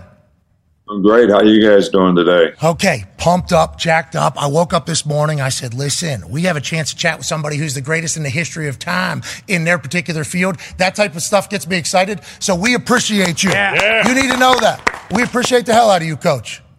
I appreciate y'all having me. Okay, let's dive into this. Whenever this was announced last week on Friday, whenever you came on our show that you were going to join us every single week, there was obviously a lot of people that were excited to hear you talk in a different fashion throughout an entire college football season. Then I saw a contingency of people that were saying, oh, this means Nick Saban's done. He's retiring soon. If he's willing to do something like this, it's got to be the end is near. Then I talk to people that are close to you, and they say, like, Coach Saban will never be near the end because what Coach Saban loves to do is lead and gel and mold a team. So although people think he's going to be done, when push comes to shove, Coach Nick Saban is always going to have to coach to basically survive. Do you view it that way? And do you hear all the chatter about your future? I assume you have to. Yeah, it's kind of laughable. But, I guess I would ask you, when's the first time you heard that I was going to retire? That started about 5 years ago. And I think, it creates some advantages for people, maybe whether it's in recruiting or whatever it might be. But I love what I'm doing. I'm focused on the challenge. I've always said I don't want to ride the program down. I don't want to do this if I can't do it anymore. But I feel great right now. I love it. We got lots of challenges this season. I'm looking forward to it, and we're all in. That's great to hear, Coach. Go ahead, AJ. Coach, we were in the stadium in Tuscaloosa for your last game. Obviously, it didn't turn out the way you would have liked, but that atmosphere, everything about it was off the charts. It's my first time being there, so I really, I don't know. It's a special place. It really is. Yeah, love it.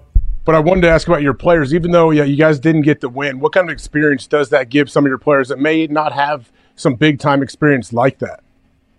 Yeah, I think that it's really, really important to all the players. Because there's two things that can happen to you. You can focus on the outcome, or you can focus on the systems that were going to get the outcome that you need to get. And you got to be in the right emotional place to be able to do that. I think at times, maybe we weren't. Maybe we were focused on the outcome. Maybe we played with a little too much anxiety. And I think attention to detail and, playing to the standard and understanding how you get to that by focusing on the details of what you have to do play in and play out would actually help us, because we made some mistakes in the game that were very, very costly. So after that game, what is your messaging directly to the team? Is it that, or do you have like a motto each week for the team? Like, how do you get them out of that, but also realize that we can't have this happen again? Like, what is your messaging immediately afterwards? Well, first of all, you never want to waste a failing.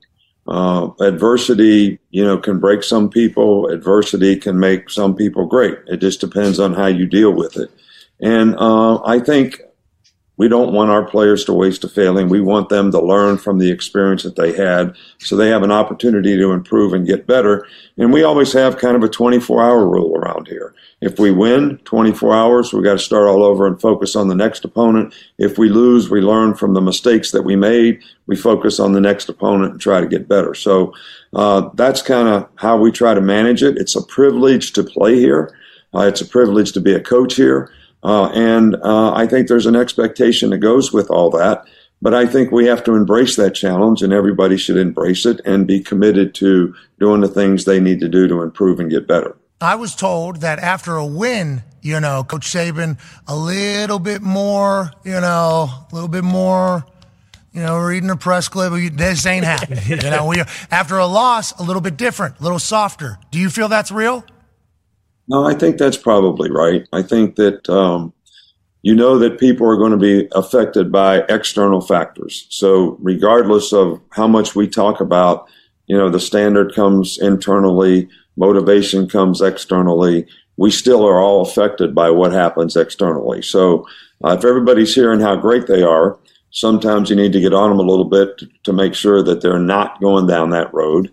And sometimes when they're getting criticized a lot, you need to pat them on the butt. There's a time when you got to pat them on the butt. There's a time when you got to kick them in the butt. And there's a time when you just got to not say anything. And knowing how to do that and when to do it's probably pretty important. Well, yes. And that's why you, by the way, are, put the goat head on. Oh, yeah. That is why I think that's a big part of coaching is finding the right time to deliver the right message to Milroe. What is your messaging to him? I mean, I think he's a guy whenever there's a lot of people saying a lot of things. I assume in Alabama, we're not down there, although we enjoyed our time in Tuscaloosa. We're not there day to day.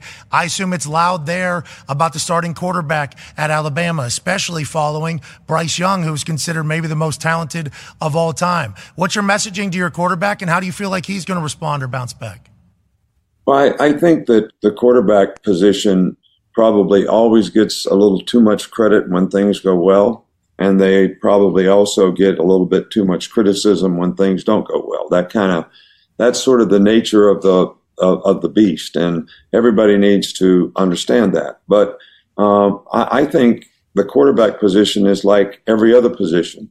If you want security in your position, you have to play well, and that's what every position on our team and every player on our team should be their mindset. So what do you have to do to correct the things you didn't do well and give yourself a better chance to create value for yourself in terms of how you play, but also that's going to benefit the team.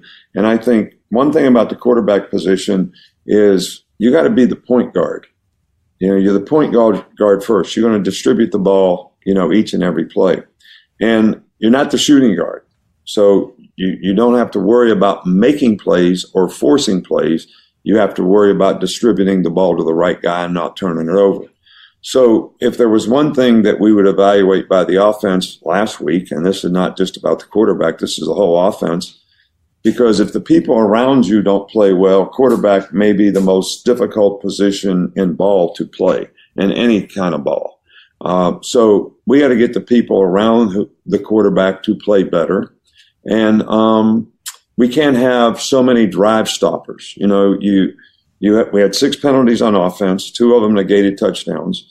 All right, so that's 6 things. All right, we had 2 turnovers. That's 8. We had 1 drop ball. That's 9.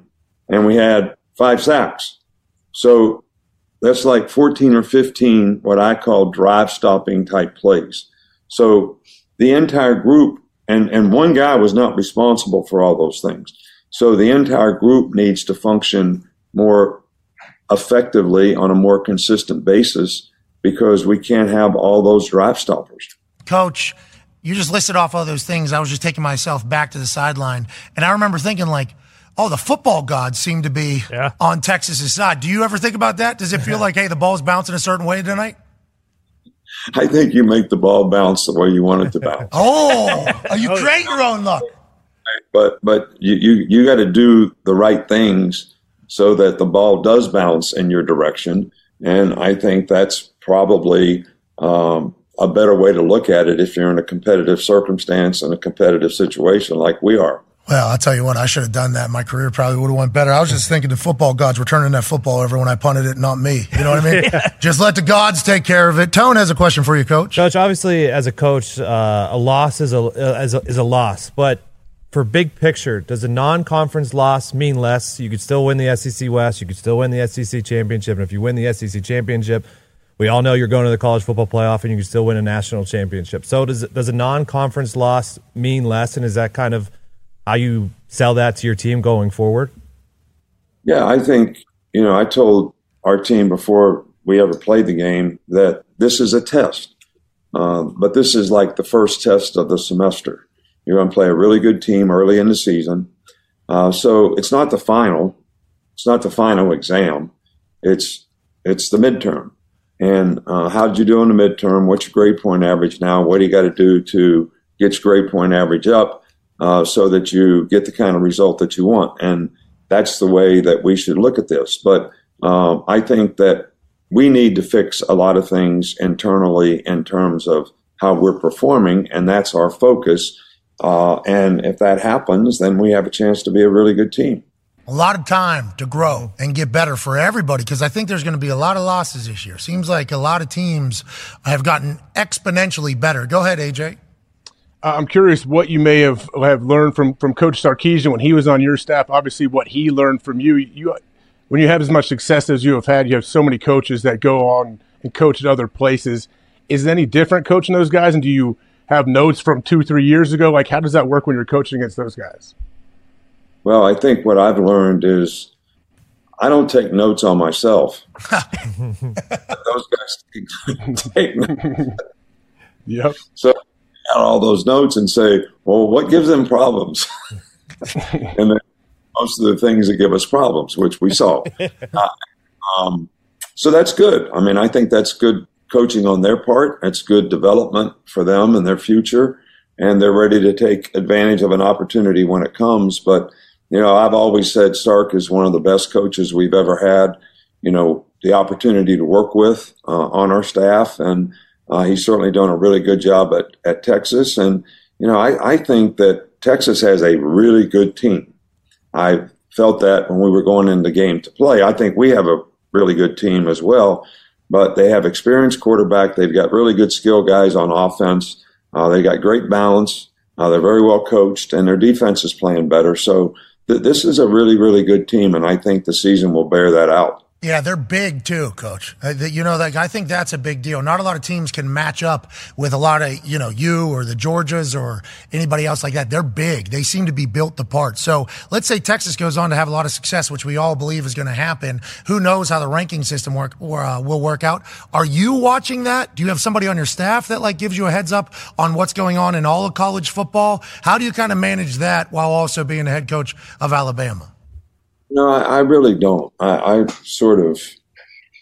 maybe one-dimensional when it comes to play one game at a time, play one play at a time, get your team ready for the next game, focus on all the things that you need to do to get ready, because there's a lot of circumstances and situations that, come up in games that you try to prepare your players for. Third down, red area, short yardage, goal line, 2-point plays. 2-minute. There's all kinds of things that take a significant amount of preparation and time. And I've always tried to stay focused on the things that I can control. And I try to control what we do in our organization here. I'm probably a little bit naive sometimes when it comes to what's happening outside. I don't listen a lot to the rat poison, yes, good or bad, and try to stay focused on what's in front of me and what I actually have an opportunity to control. Okay, so this question is hilarious to follow that question then. We're going to 12 teams for the college football playoff. Obviously, after this season, with all the change that's also taking place in college football, do you think about that in the offseason? Have you had any thoughts about that? And how does it all kind of get managed from your end? I assume the people that are making decisions, and there's some buckets of life where the people that are making decisions are doofuses. We understand that. But we would assume in college football that, we all know it. We would assume the people that are in charge of college football playoff would want to hear what the greatest college football coach of all time thinks about the pending changes. Have you thought about that going into this season as being the last year with the 4 college football playoff spots and everything like that, and then all the transition that's taken place? Have you got a chance to think about that, or is it all ball? No, I think about that. I think about it in the off season, a lot when these changes and transitions are being made. And, we've completely in the last 5-6 years, totally changed the whole tradition and all the things that make college football what it's always been. And I'm not saying that's a good or bad thing, but it is a big change. At one time, bowl games were the biggest thing in the world. We went to the Sugar Bowl when I was at LSU in like 2001 or whatever, and it was like the biggest thing that ever happened. And we played in the Sugar Bowl last year, and it was like, who's going to play in the game? How many guys want to play in the game? So we changed that dynamic dramatically. I think the playoffs had a lot to do with that, which is great for the fans. It does give us a better opportunity to find out who the best teams are. But when you go to a 12-team playoff, you're going to sort of minimize the importance of bowl games even further, which I think we've already done that to a large degree. So that's probably okay. I do think that the whole conference realignments are changing the whole traditions of, rivalries and college football and regional type games. So, and that's one thing that we've done in the SEC is even though we've expanded, we still have the same geographic footprint, which I think is probably good for fans as well. But so there's a lot of different ways to look at it, but it is what it is, and you have to be able to adapt to it and adjust. And my only concern about the 12-team playoffs is how many games is a player in college going to play? Like if you play 12, an SEC championship game, and you got to play 3 or 4 playoff games, that can get to be, quite a long season for these young guys. And they're still going to college to get an education, and that's got to be, part of it. And we shouldn't change that. So, but, it is what it is all I can say. And my focus is on how do we adapt to it so that we can be competitive in whatever the environment that's presented to us actually is. I think a lot of people are also worried about it minimizing the regular season, because my first thought about this being like next year, you lose the Texas week too. It's like all good still. You know what I mean? There's 12 spots out there. We can still kind of make it happen. Hopefully we won't continue to lose the things that make college football so special. I've had a chance to experience it the last year and a half now, fully baptized into college football. What a sport. Hey, what a sport. It is beautiful. It is magical. We're lucky to be a part of it, and we're thankful that you'll be joining us every week. Have a great weekend. Good luck against USF. All right, thanks. I appreciate you guys. Have a good day. Hey, I see your fans are eating gators out there. You see that? People are eating gators, you know what I mean? Do you see that? Hey, yep. Ladies and gentlemen, Coach Nick Saban. Coach! Great chatting with him, man. Yeah. So I'm excited for this entire year. Yeah. Literally, as we roll into the season here, because we talk about that new playoff alignment and playoff setup. It would help in Alabama this year. Yeah. It would help with teams that maybe stumble out the gates, don't know who they are yet. A lot of new pieces, new quarterback, new weapons, new this, new that. But then by midway through the season, it's like, hey, this team's a wagon, actually. Yeah. Are we talking about who's the best now? Or are we talking about who was the best throughout this entire season? I like it that we're opening it up. The whole thought about the extra games for the players, did not even think about it. I'm a bad guy. Not at all. Did not even think about it. Yeah. Hey, you get to play in those games. Not like, hey, you're going to be playing 5 NFL seasons, pretty much, if you're counting adding in these years somehow. The guys are playing 6 years in college. Then you got NFL season. I didn't even think about that. Yeah, and even last year, when you think about what Bama went through, they lost 2 games by a combined 3 points. One of them was the game winner kick from Tennessee. The other was a 2-point conversion in LSU. I think someone did if this was the 12-team playoff, what would it be? It would have been Alabama against Tennessee in the first round. That type of environment and game would have been unbelievable in the college football playoff. I enjoy the fact that we've gotten to experience college football the way we have. Yes. College game day has just been hilarious. Cannot wait to get to Boulder tomorrow. Pumped. Yeah, absolutely. Cannot wait to get to Boulder tomorrow, AJ Hawk. Honestly.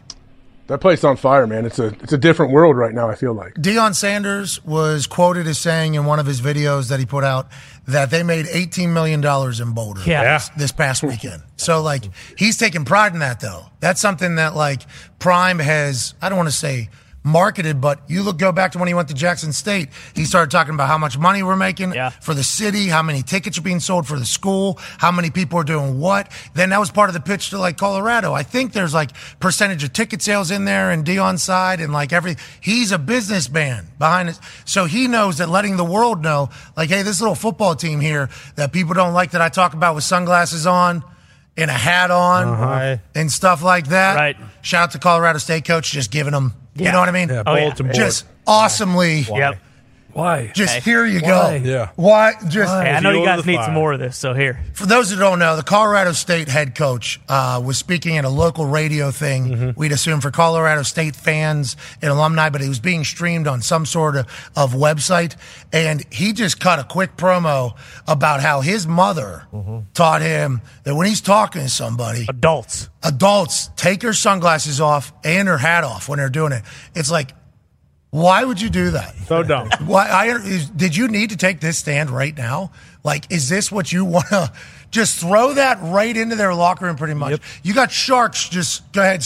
Yeah. Colorado State, well, okay, we had TCU. They were in the national championship. Yep. Okay, we had Nebraska. That's an old school rivalry, and the coach kind of talked his shit, and then they stood on the buff before the game. Remember, we got this. Colorado State, what do you, I guess Colorado supremacy? I mean, people are saying we can take on the Broncos right now. We're worried about taking on Colorado State. I don't know. And then the coach comes out and says, I got something for you.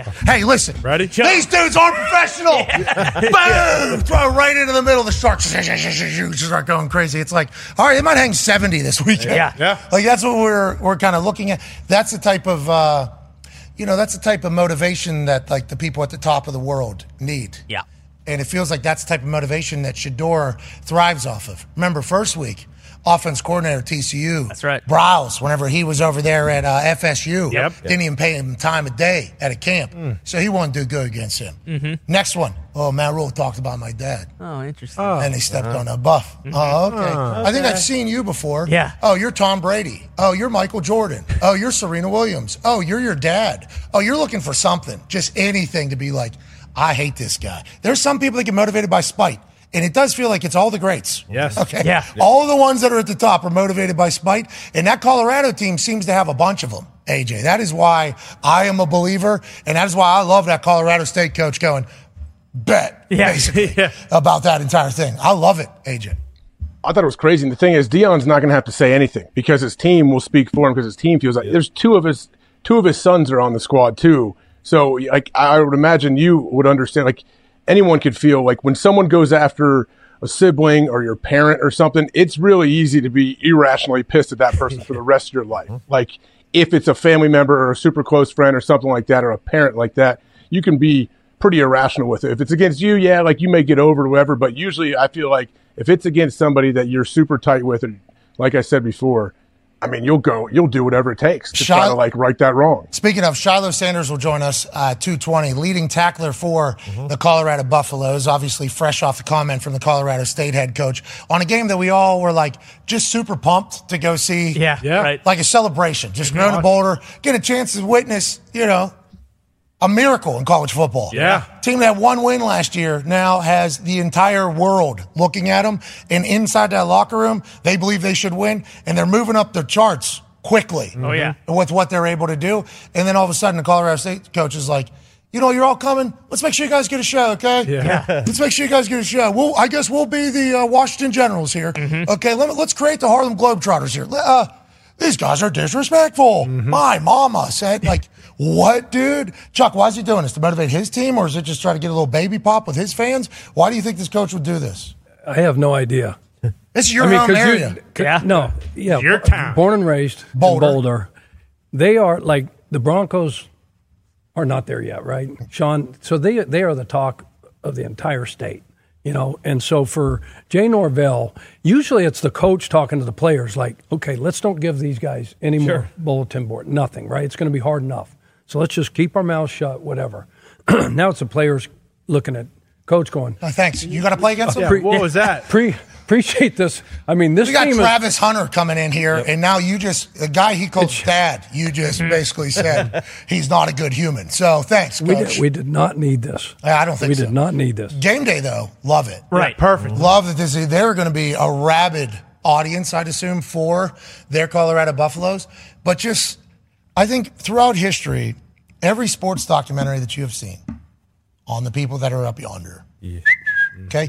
There's people that play sports. Awesome. We love it. There's people that are really good at sports. Great. Also cool. There's people that are like really great at sports. Okay? Those are cool. They're all the best in every town they're from, by the way. All these people and these people. And then there's just these sons of bitches up here. Okay? And they are a different breed. They're different in between the ears, which makes them different everywhere else. Now, obviously you have to have the physical capabilities to be great, but they have it. And then in here, they are Navy SEALs. Yeah. They are just top of the line mental warriors, and they find ways to motivate them.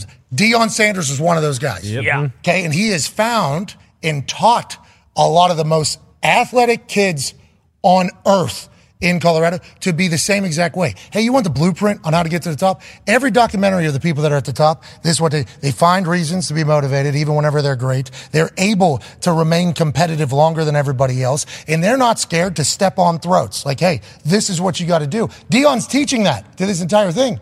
And then this dude just completely disagrees with science pretty much at this point. Like, that is the last thing. He's going to be the last guy that says anything about Colorado, I do assume. Well, and I wonder, like, because that's why I kind of understand it. It's like, hey, they kind of stink. They're expected to get blown out. He's probably thinking, like, well, if I say this, everyone's going to pick it up. Everyone's going to be talking about my name. And who knows? We might play him pretty close. And then on the flip side of that is like, boy, he is going to look like a moron if they go out and get beat by 50, and you're probably right. No one else is going to say shit for the rest of the year. So they're just going to have to find some student at another, like Deion will have a team of people that'll be like, hey, did you see this? This is from a message board. Boner Garage. Yeah. Yep. Okay? Noted fan of this team that we're supposed to win. They said, Shador ain't You see that? You ain't Right there. Right there. That's Boner Garage. Yeah. Got 2 retweets. Exactly. Boner Garage is speaking for their entire school. Everybody. Okay, you need to know that. That's what Deion's doing, I assume. You got a team built on spite, bro.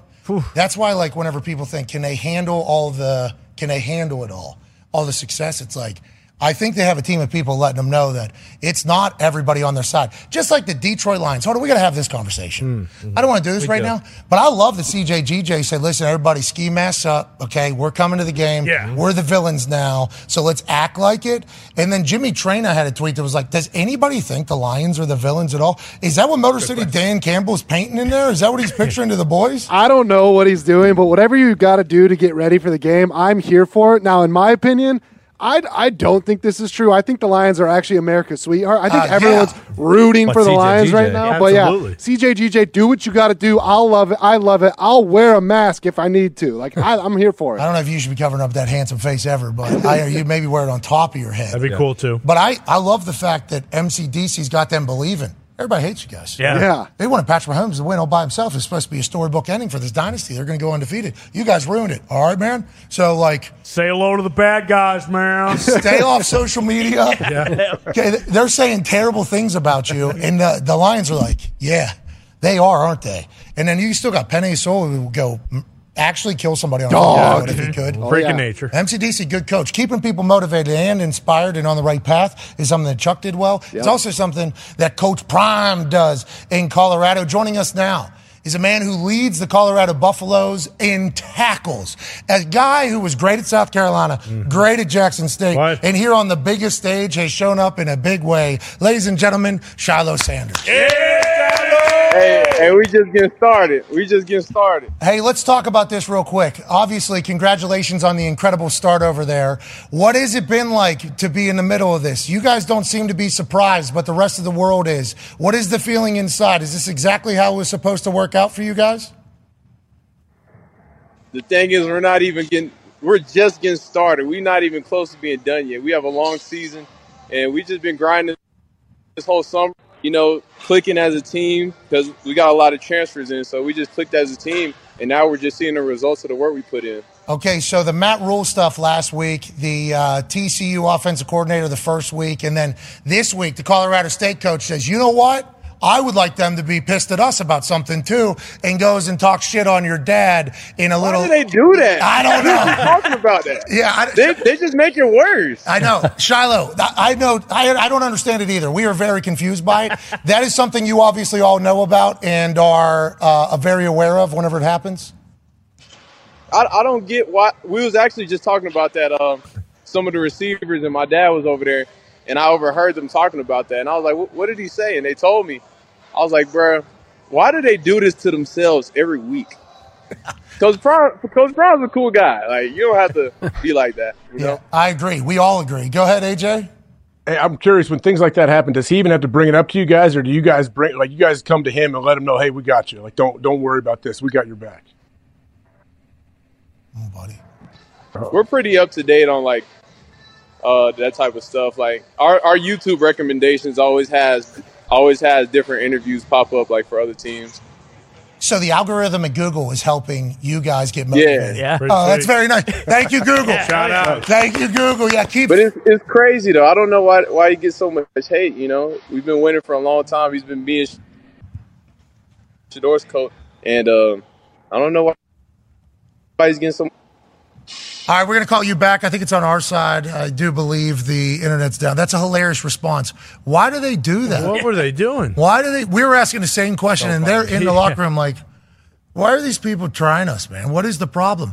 Going forward, it's going to be a real thing. These schools are going to be like, listen, compliments only. Yeah. We don't need any student. They're going to be sending out emails to every student. I got one whenever I was at West Virginia. They sent an alert to every single student that a mountain lion an African lion was loose in town from a circus over the weekend. Nice. And they just wanted to give you a heads up. I'm like, a heads up? There's an African.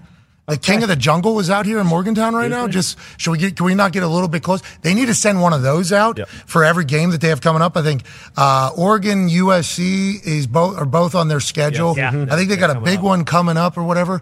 They send out an alert to everybody. Nobody posts on X, TikTok, Snapchat, Instagram, Facebook, MySpace, any of them. Okay? Nothing. Everything is positive from every student, every alumni moving forward. But the great ones are able to find stuff to keep them going. And they're filled with them over there, Colorado. Yeah, I think you're able to find it, and then you can't, everything, 100% of your drive can't be off of spite and hatred towards something. But I think it definitely can help get you going in those 6 a.m. workouts or those moments. It definitely helps you go. I think eventually, you don't have to let it go, but it goes to the back of your mind. Were you a spite guy? Yeah, I mean, everybody, I think, can find things and find spite that it makes you feel like you can go 1,000 times harder sometimes when you're pissed at somebody. Drew Brees, he before he elbowed you in the back of the head. Yeah. Right. Oh, yeah. That was a good time down there at Radio Row, Super Bowl. He gave us an incredible conversation. And it was whenever he was potentially thinking about retiring. We're flickering on ESPN. I mean, there is something going on. Oh, yeah. Jeez. Come on. There's so throttling. They are, bro. We're getting throttled. For real, I know. Ridiculous. People they're pixelating. Everything's going on. I don't know what's happening. So Coach Saban on our thing pixelated here. This hasn't happened. This has not happened in a few weeks. We're getting attacked, huh? Yeah, never in this building. Oh, this is all the people that got, that said, we're the ones that got hired and their friends got fired. Yeah, something fishy's going on, and I don't like it. Yeah, what's the deal? Are we getting targeted with throttling of the internet? It certainly looks like it. We can't even connect to Shiloh, trying to have a conversation. Now, that could be on his side, but with what's going on our side here lately, I don't know if I trust anything anymore. We got a satellite truck, 5 fibers coming in here, losing service. Only had 2 before. No satellite truck had service completely. What's the deal? Well, the people don't know this who are watching on ESPN, but there is a character, and his name is Smothers, and I do believe he wasn't too happy about this operation moving into his neighborhood. So I'm not so sure if he is not chewing on 5 different fibers at once to screw up the connection. Smothers is a Vietnam War vet, so we appreciate his service. Love Smothers. He hated me, though. Boy. Yeah. He and I had a little bit of a verbal joust at a city council meeting to get this particular building rezoned. He was not happy I was moving in here.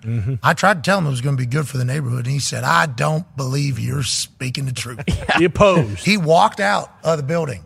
Okay, this is all on Zoom. He walked all the way out, and then he forgot to formally vote. Turns around, and he was walking so loud on the Zoom that it picked up the sound. So all 500 people on this Zoom are literally just watching this guy walk back to the thing. I opposed, by the way, and then walked. I laughed so hard. It might be smothered. Yeah, that's what I think. But I feel like we earned his trust over the first year in this place. I would hope. I mean, what did we do? We built a beautiful building. It looks great from the outside, and there's a fence that looks great. Yeah, and we had Tiny Stewart racing his go-karts outside. Let's talk about the Bills reporter before we can get Shiloh back. Hopefully we can. If we cannot, we will certainly schedule for another day, and we apologize. Maybe somebody's out to get Shiloh, too. Ranked 5th out of Deion Sanders' 5 kids on Deion Sanders' ranking of his children the other day on Instagram. So we don't know who's working against him or us, but we do appreciate him taking some time.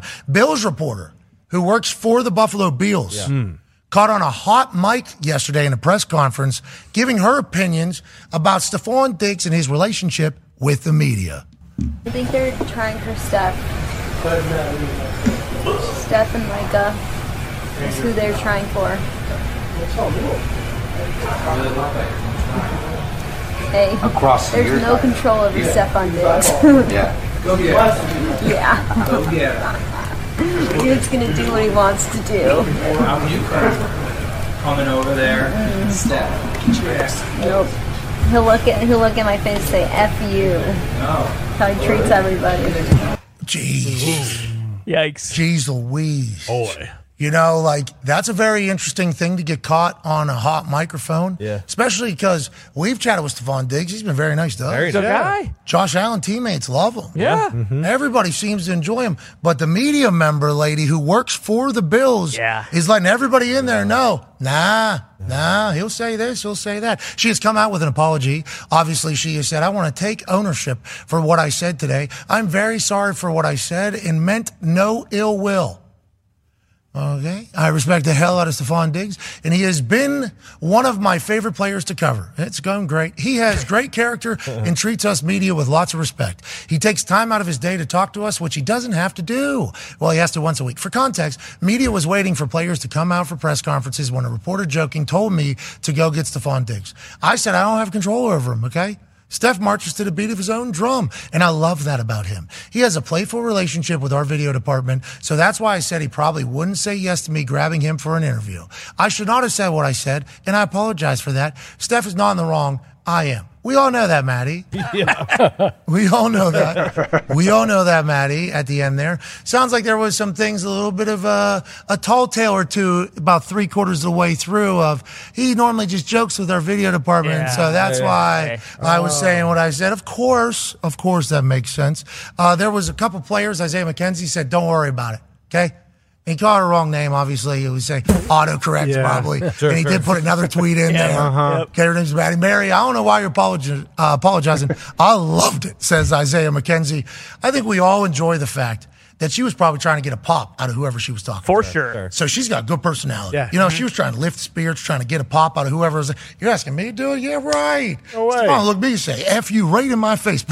That's a pretty rude thing to say about somebody else in an effort to put yourself over. Certainly kind of paint a character narrative that you could potentially build there. But I'm thinking bygones are bygones, they move on. Stephon Diggs, though, probably not going to do a lot of good interviews with Maddie going forward, if I had to guess. Yeah, it's safe to say I hate this shit. I hate it. It's like, just own up and say, hey, I got caught. I said something stupid on a hot mic instead of being like, listen, there's no ill will, okay? Like, I didn't mean what. Yeah, I said he was a disrespectful son of a bitch, okay? But I didn't mean anything. Sue me. Yeah, exactly. Like, it's so stupid. It happens all the time. Someone says something like this that they did not intend anyone to hear. Yep. Everyone hears it, and then they got to act like, well, that's not what I meant. I mean, I meant no ill will by it. So I will say this. Like, she didn't know anybody was going to hear this. Right.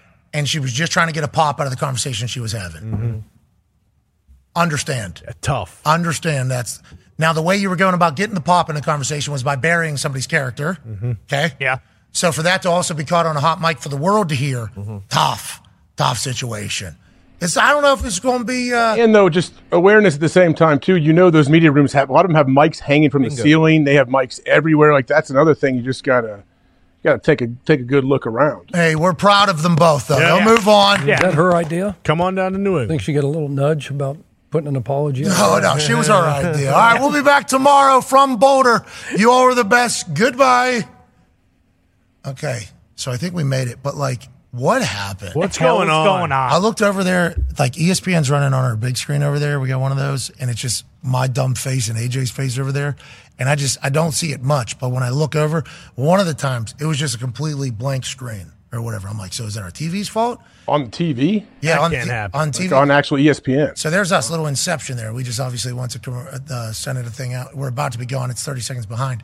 What has been happening? What is the deal? What do we think is going on? It does actually seem like there is some sort of sabotage going on. What did Saban's video look like to you guys? Very bad. Terrible. But then had lines all the way up and down like Yep. Yeah, and on TV, though, it looked good. Like I was watching on TV, it looked very good. And on Zito's computer, it's very clean.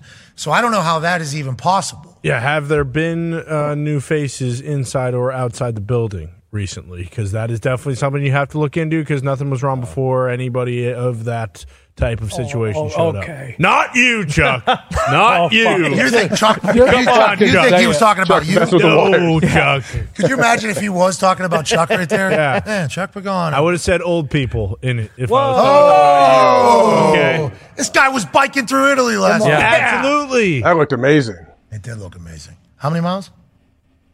It was I don't know, a couple hundred, but it was Did you the take hill. your bike there? No, Ray brought his bike. Ray was on the trip with us. How do you take your bike to Italy? Lewis. You ship it there? Ray Lewis was on a bike in Italy last week? Yeah, Oh, yeah, Ray's a big biker. He is a big biker. What that dude is he's a barn. Mm-hmm. Jarrett Johnson played for us in Baltimore, too. They were teammates together, Ray and him, for 9 years in Baltimore. Jarrett played at Alabama. It's his cousin who owns the cycling house, the company that took us over there. They're based out of Missoula. So he brought his own bike, but it's unbelievable.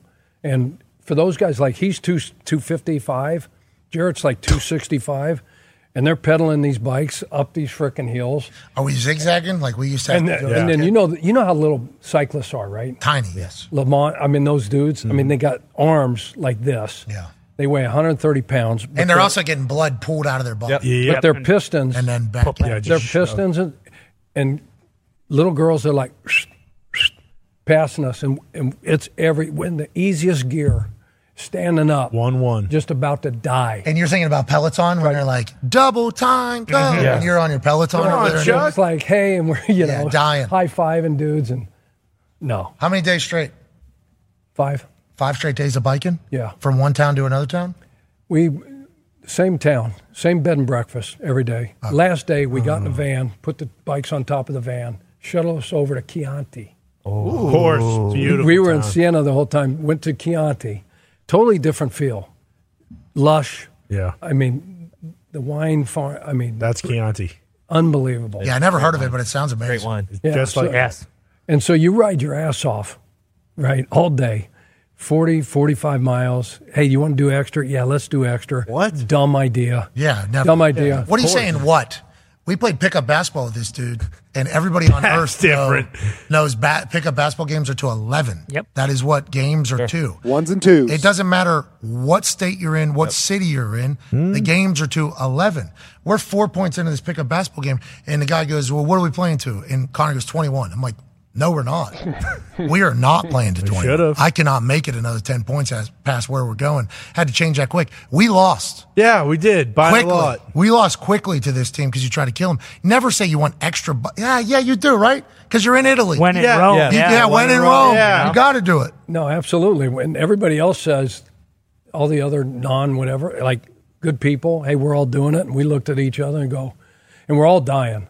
But none of us is going to say no. Yeah, you can't. Imagine Ray Lewis. And then one guy says, hey, we're in. Did he give any speeches? Did he give any good motivational speeches at any moment? Ray?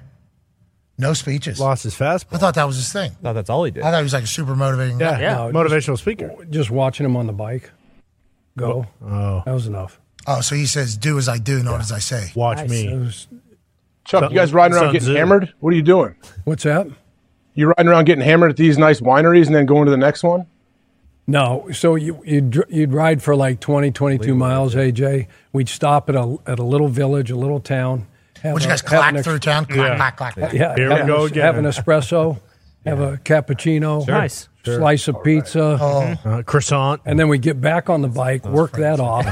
That B&B we stayed at, we'd either have dinner out or they cook homemade pasta and whatever at night. Oh, who's the family that ran the bed and The breakfast? Chianti Classico we were drinking. It's $3.50 a bottle over there. Wow. Jeez, must be terrible. And that same bottle here, no, it's 25 here. Okay. Okay. Not slapping It's the a bag. pricey wine. It's the house. Shipping. It's the house wine, and it's as good as any wine that I've had. You look fantastic. We're happy we got this photo. You throwing up the grazie with the Italia bike thing. That is classic.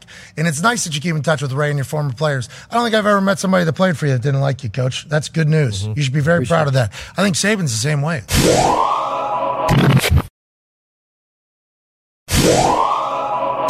Football is happening tonight as the boys are elated. That's AJ Hawk. The Toxic Table is here at Boston Connor and at Ty Schmidt. One half of the Hammer, Don Cowboys Tone Diggs is here. And a man who coached for like 40 years, Chuck Pagano, has joined us live on set for the entire day. So Shiloh Sanders will not be joining us today, actually. The connection, we can never get it. Son of a So since we're going to Boulder tomorrow, I said, how about tomorrow? It's like, okay, sounds good. So Shiloh, I think, will be stopping by the set. Nice. I do believe Deion Sanders will be stopping by the set tomorrow. I do believe Stephen A. Smith will be stopping on our show live tomorrow. And there's also some other guests that are being rumored. Because remember, Colorado Boulder has become the new USC practice, where every human who is somebody or has a following is trying to get to Colorado. Congrats to them. And we can't wait to get there tomorrow. Let's go. What a turnaround for an entire program and an operation, AJ. I mean, it's completely different. Look at it. Like, who was the AD that actually brought him in that hired Deion? Do you remember? Yeah, I said the guy's name. Rick George. What is it? Rick George. Rick George. Shout out, Chuck. Boom. Hell yeah, Great name. Coach. Boom. But he hugged him immediately after the game as well. And then whenever we asked him why he took the Colorado job, he said Rick George is the reason why. I think he just basically said to him, hey, whatever you need. Yeah, you know what I mean? let's do whatever this. you need, let's go ahead and make this happen. And they certainly have. We'll be there. I think there's a massive guest tomorrow. Potentially. Like massive. Physically or like massive as in like both notoriety? Kind of all the above. Oh, yeah. Don't do it. Yeah. Ooh, okay. I'm not going to say it because it'll get canceled. Bad juju, yeah. Yeah, and who knows if we'll even be able to have enough service to get off the air or onto the air tomorrow or onto YouTube. Probably not. Live in Boulder. We're assuming not. Let's talk about some other things going on around the NFL.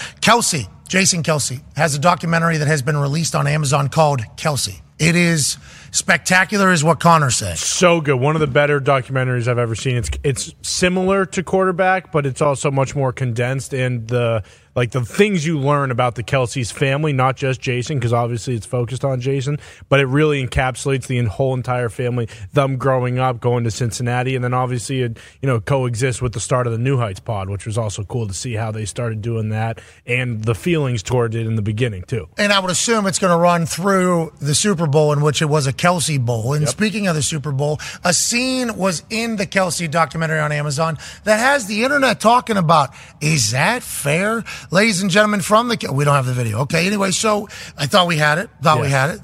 The wife of Jason, I believe her name is Kylie. Mm-hmm. She has been on the New Heights podcast. She is electric. Yes. Electrifying. Yeah. Like, obviously, to marry Jason Kelce with what we know, you would assume an absolute dog. She is hilarious, and they have an incredibly great family. It seems like they love being like that. That is a great situation there.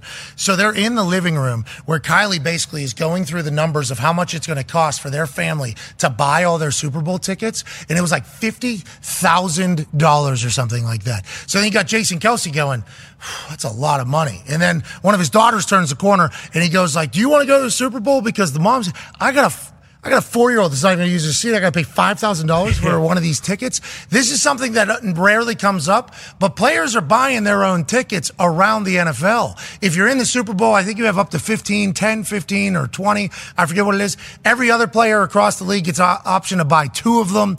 Those are normally quickly sold. Shout out IRS. Don't attack them all. Those are quickly sold for everybody. It's kind of like a business operation. But I started thinking about the Kelce situation. Like, the NFL was working the Kelsey family. Oh, yeah. Like, if you remember Mama Kelsey, I put up some screen grabs.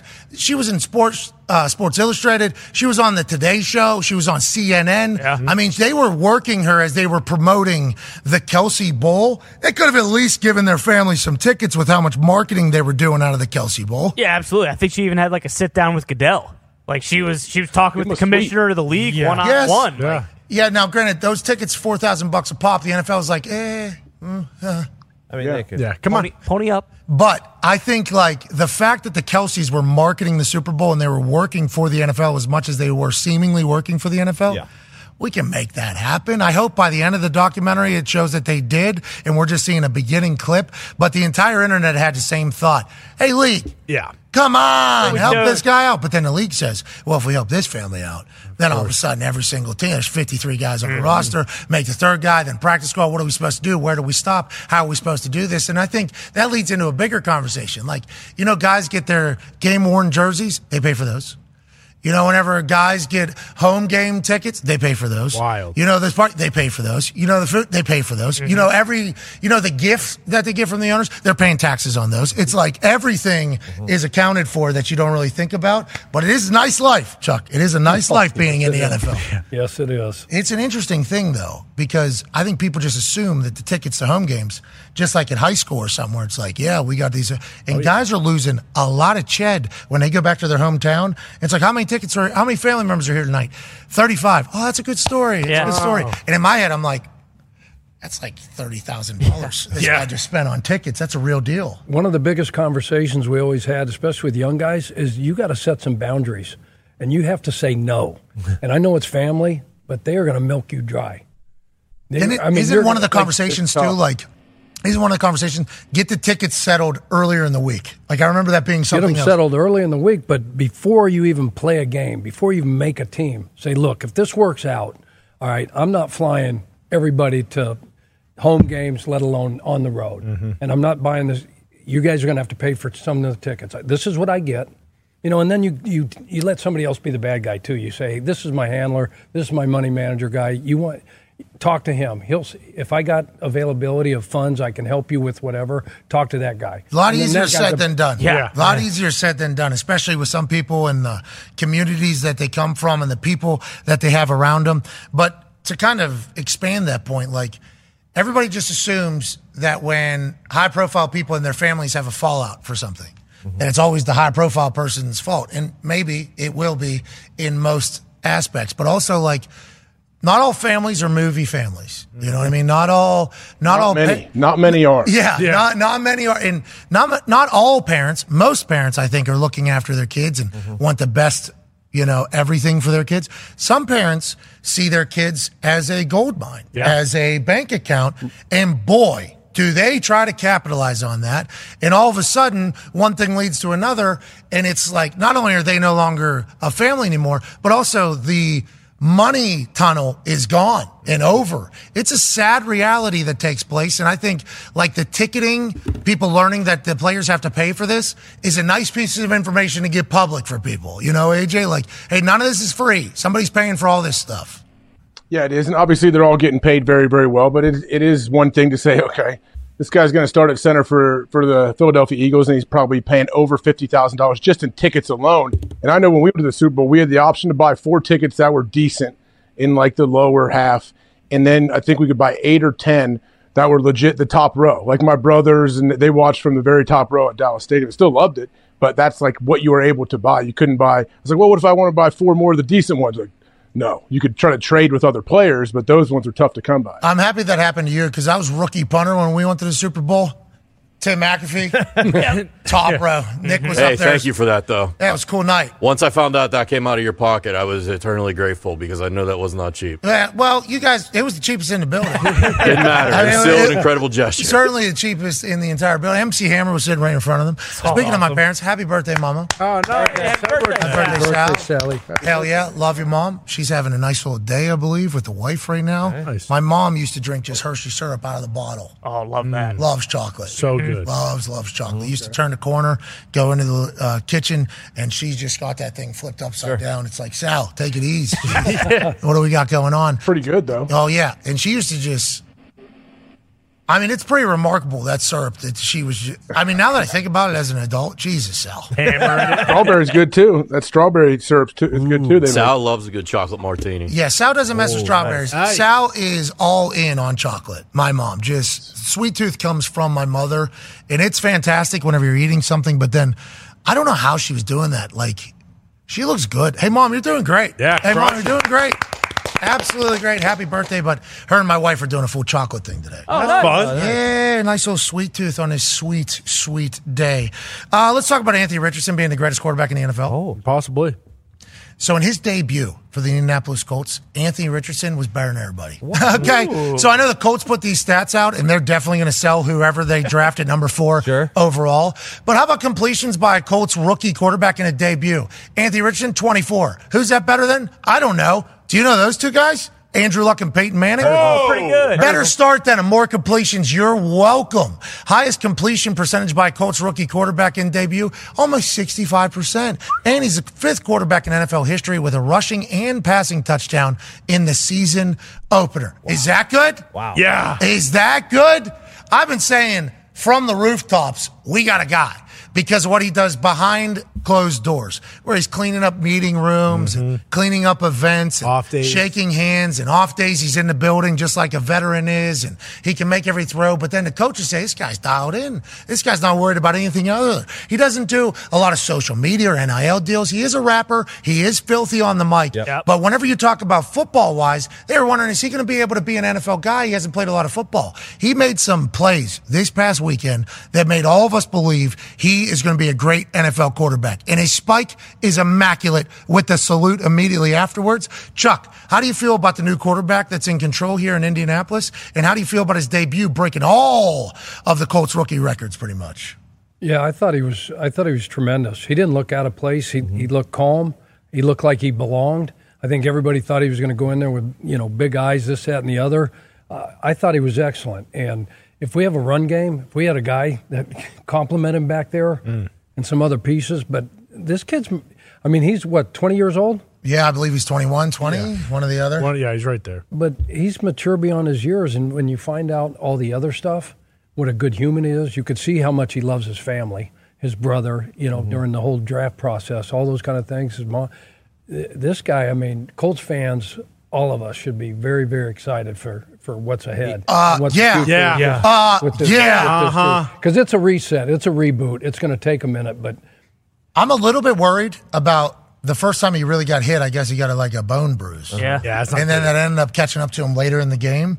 I hope that's not normal because he's going to get hit with how big he is and how he's going to run. AJ, he would run your ass over, I think, and we need to see more of that. Yeah, believe me, I was watching that red zone, that design QB run where they shift, and all of a sudden you have him 240 pounds or whatever coming downhill. He can also do the old Tebow jump pass here. There's so many options you have with him because defensively, when they're down here, it's so tough when you have a quarterback that is as big and strong as him. I remember playing against Cam Newton. They get down inside the 10, you're like, all right, these guys can do whatever they want down here, I feel like. That number 14 there that was coming in to celebrate a little bit later, would like you to show up. Yeah. Big fan of you as a person, but first-round draft pick, not on a stat sheet pretty much. Yeah. You and Funk are in the same spot, who I didn't even know was there for receptions. Let's go ahead and let's start catching some balls.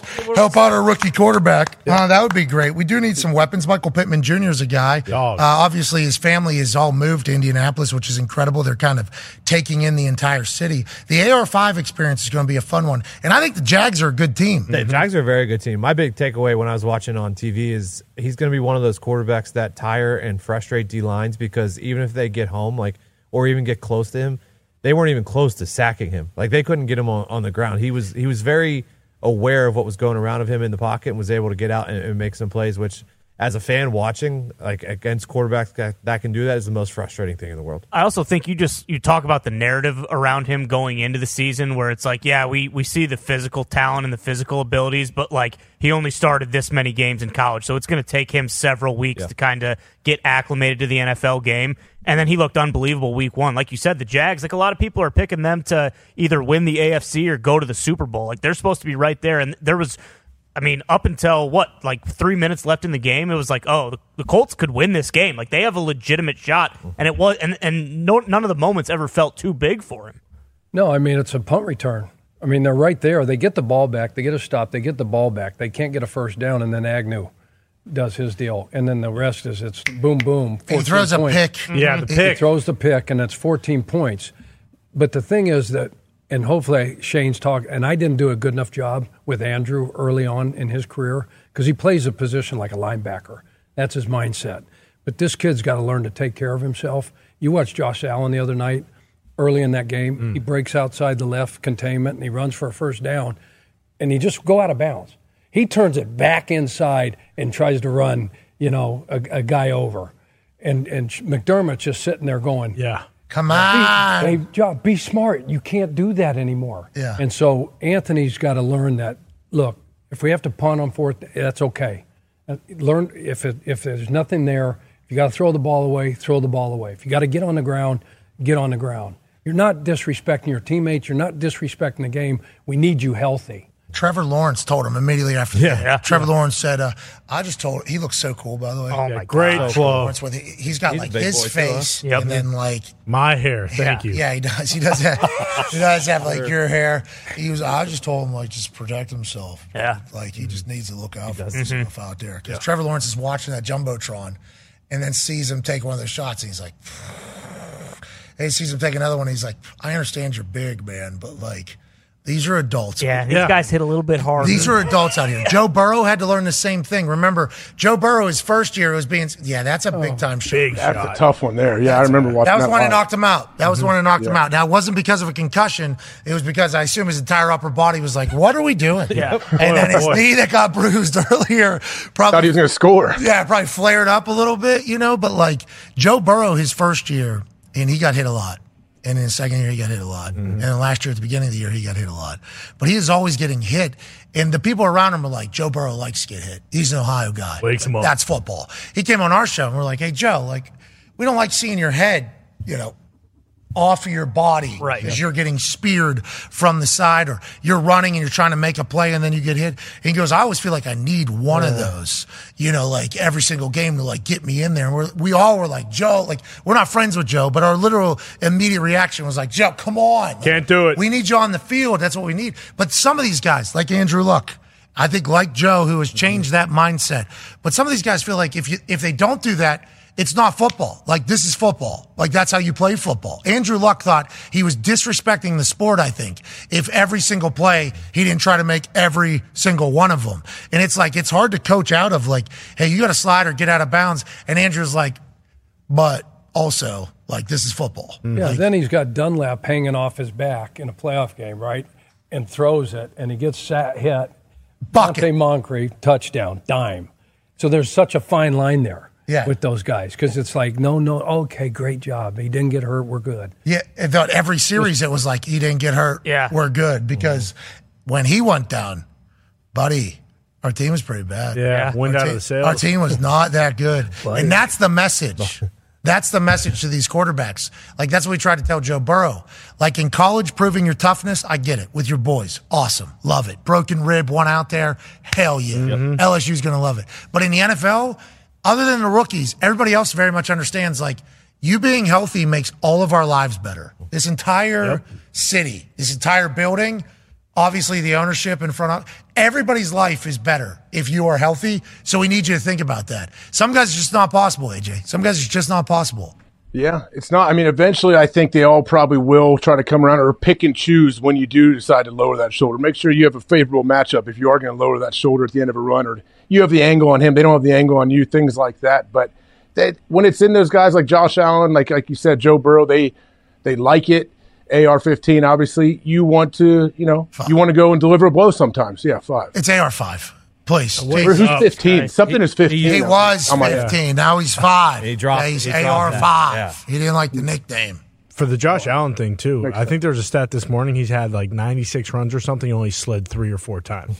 So it's dude, he said before in the preseason, I know I have to change my game a little because of the fact the team's better when, I'm out there, obviously. But it feels almost impossible to take that out of the football player in them just because that's how they play. That's how they've always played. All right, here's some interesting stats from Hembo that I got texted to me. Crazy stat here. Jets offense used motion less frequently than any team in the NFL week 1. Hardly ever changed the picture. So were they doing that just to keep it slow for Zach Wilson? Potentially, but also remember Rodgers was the one who said that was the one thing he hated that about LaFleur's offense was how much motion there was in pre-snap movement. So you wonder if they put that in for him and then kind of just left it like that when he went down. Yeah, because the thought is he wants to be able to examine the defense. Like, when we're moving, I get that we're seeing if it's in man or zone. But if they're clearly in zone, it would do me quite a favor if we didn't have everybody running over the field. Let's let them get settled in so then I can go, oh, okay, you're not coming. Yep, okay. You aren't supposed to be there either. But with Zach Wilson, they're going to have to pick that up, I think, right? That's going to have to be a vastly different thing. Well, I mean, if you remember Aaron on here, I don't know when it was, but he told us, he told LaFleur at one point, hey, can we just run a play without moving pre-snap? Can we just have one play without any pre-snap motion or shifts and everything? So I'm sure it's dialed back in their playbook and what they bring week to week. But that game plan is going to drastically change now, I feel like, with Zach Wilson. I hope so. We would hope so. Yeah. That doesn't necessarily mean that is the reality. You know, some coaches make interesting decisions. Here's another crazy stat. Chuck, you're going to love this one for the defensive side. The Cowboys have 70 takeaways in 35 games with Dan Quinn as the defense coordinator, plus 102 sacks and 490 pressures. All of those are the most in the NFL during that span. What is Dan Quinn's defense doing down there that's different than everybody else? They're playing the run on the way to the quarterback. So they penetrate, they get after it. He's going to bring some dudes. He's got special players on that defense.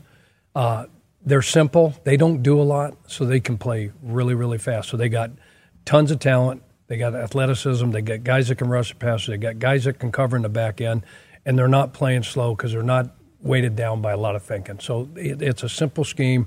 It's that same Legion of Boom type of deal that he had, in Seattle. It's not real complicated. How about him going to Atlanta? Not going well after leaving the Legion of Boom, being a hero. Then going to Dallas, becoming Florida Dan with a backwards cap, just defense coordinator, standing in there. And it was almost immediately the Diggs phenomenon started, where he was just having more interceptions than any human. And it was like Legion of Boom, this Legion of Boom. Then they add Micah Parsons into the entire equation. And Dan Quinn could have left to go do some head coaching opportunities. He has chosen to stay there. I think it's because he knows there's something special. Number one in all those categories over that span. Crazy. That's a hell of a stat to have in your back pocket as a defensive coordinator. Yeah, for sure, because like you said, I'm pretty sure he turned down multiple head coaching interviews, and then Jerry, give him credit. He made him the highest paid defensive coordinator in the league. So it's like, hey, with all these dudes, why wouldn't I stay here? And also, Big Mike McCarthy might not, Jerry's like, hey, don't do. Hey, great speaker. Tough schedule, too. Great speaker. We'll get into that. And he's smart because some of those jobs ain't ideal. Yeah. Because I can wait around and say, look, I'm sitting here with this defense, and they're going to pay me this amount of money, and I don't have to do all the jobs that Mike McCarthy has to do. I can just be the DC and put my hat on backwards and let's hunt. Life is a lot better. Life is really, really good. So here's a stat for tonight for you, AJ Hawk. The Eagles went 1 for 10 on 3rd and medium / 3rd and long last weekend against the Patriots. 3rd down, money down. Is that Bill Belichick or is that Eagles offense? Are we worried about? A little bit of both. Obviously, it usually is, but I think that I'm not worried about that. It means they're due. They had to work on their 3rd down situations leading into this game, even though it didn't have much time. Yeah, Lombo, too, mentioned about how the D-line for the New England Patriots was able to get to Hurts very consistently, every drive at least, so you assume Kelsey and the boys might have gotten a little extra, hey, you guys better pick it the fuck up this week, because last week was not great. Here's an AFC North stat. In week 1, the Bengals ranked 31st out of 32 in pass protection and 32nd out of 32 in run blocking. Woo. They looked abysmal. Somehow worse than the Giants. Yeah. They also couldn't run the ball last year either. That's starting to be. I mean, it didn't affect them. I thought in my head, I just seen Mixon run down the right sideline. I think they were like 28, 29, something like that. He had a couple good games. They just got rid of L. Collins, kind of out of nowhere, too. He was on PUP, and then they were just like, you know what, screw it, and they got rid of him. Burrow was 0 for 7 targeting T. Higgins in week 1. Now that'll change. He tried, though. There was a couple times where the ball was literally in the palm of his hand and somebody made a big-time play. I think that's Barry ball game. It sounds like, with what we're reading here, Cincinnati Bengals burying the ball. That's a bury the ball game. Yeah, it really feels like it, doesn't it? So The Giants buried the ball. Yep. The Bengals buried the ball. Yep. Pittsburgh Steelers buried the ball. Right. Yep. TJ Watt was not invited to the presentation. Okay. Because he had 3 sacks, Yeah, 2 you're right. forced fumbles. Yeah. Smart. So you keep the game ball, actually. But we're going to bury this other one. Seahawks? There were some teams. Is week 1 bury the ball, and then, like, if it keeps going on week 3, week 4, players only meeting? So speaking of players only meeting. There we go. Did you hear? What do you mean? What? Yeah. That's a great call. How do you feel about players only meeting? They work. Okay. Chuck. That's how he feels. Make sure you tell all the coaches about it, too. Yeah, hey, just want to know, I'm calling a players only meeting. Is that how it goes normally? People come up to you and say that? Yeah. What's for Chuck? What's What do you say? Get her fixed. That's good. You guys, yeah. Let's hope it Well, because I guess Okay. I guess it does say the coaches are We don't need fucking you? problem. Yeah. You got an issue right You now. guys stay out of the meeting, Yeah. please. like we got all this trust. We're a family. We're a unit. We're this, that, that. But hey, look, we don't need you guys in here today. Just we got to get some shit right. So how do you find out what was said in there? So to be, You guys mic it up. To be That's not what they funny. do. So- Hey, they We'll got, mic everyone. so we've we got got- cameras in there. So if we've got some old guys like yourself and OG that you know and you trust. But I didn't talk in this. You know, Just Corey wanted Redding or whatever. They cut. Hey, Thought you did. we need to address the guys. About Chuck. And here's what it is. Here's what the message is going to be. But no, there's not one coach on the planet that says, oh, yeah, God, I'd love a players only. God, if you guys can I can't get this shit figured out. If you guys can get it figured out, fucking meet all day. You got them. We don't even have to practice. So you guys got it mic'd up in there, though? Are you listening on the other side? Yeah. What do you guys got People. going on there? What are you doing while the players only meeting's happening? That's real. Are you guys all meeting in one office? Yeah. Saying these sons of bitches, they don't understand. Oh, good. We have a coaches meeting. We're all packing our offices because that's usually the fucking beginning of the week. As soon as that happens, That ship has sailed. guys are on the phone. Hey, Teen, I got some good news, some bad news. We got a player-only meeting going on, and probably put the house up. Yeah, start boxing shit up. All your coaching buddies for a gig. Bruce just sent it to me to remind me. We saw it earlier. Quinn Ewers called an opposite players-only meeting to say, hey, let's not let down after that huge win this week. So. Yeah, it was a good players only meeting. That sounds. Asked Sarkisian if he could call the meeting, and then he goes in there and says, listen, just had a massive win. That's the first of many. That's good leadership. That's right. Yeah. Mhm. That's good leadership. That's what we want to hear. Also, want the public to know immediately upon that happening. Yep. Especially if I'm Quinn Ewers' team, who probably were the ones that leaked this information. Oh, yeah. Because Quinn Ewers is now in a conversation for being quarterback 3 behind Caleb Williams and Drake May. All of a sudden, everybody... What? Chuck. Jeez Chuck, Louise. this guy's the hell's disgusting. going on? What's What a the dream hell? that I can love come this true? guy. What's this all about? You don't like the reverse? Because he's not Italian? What, is that the problem? Is that why? Because it's not Ewers-Zini? You ain't need to gotta- watch your just mouth. keep Or playing. Coochie You guy's a or good whatever. player. You ain't got to do that. He's a leader. Yeah. He's showcasing his leadership ability. Doesn't eat Chick-fil-A anymore. Bingo. Cut his hair. That's the head coach's deal. Just what Saban was saying earlier. Like, success is way harder to handle than failure. We all know that, right? Because you get complacent, you start hearing all the noise, which is, not all true.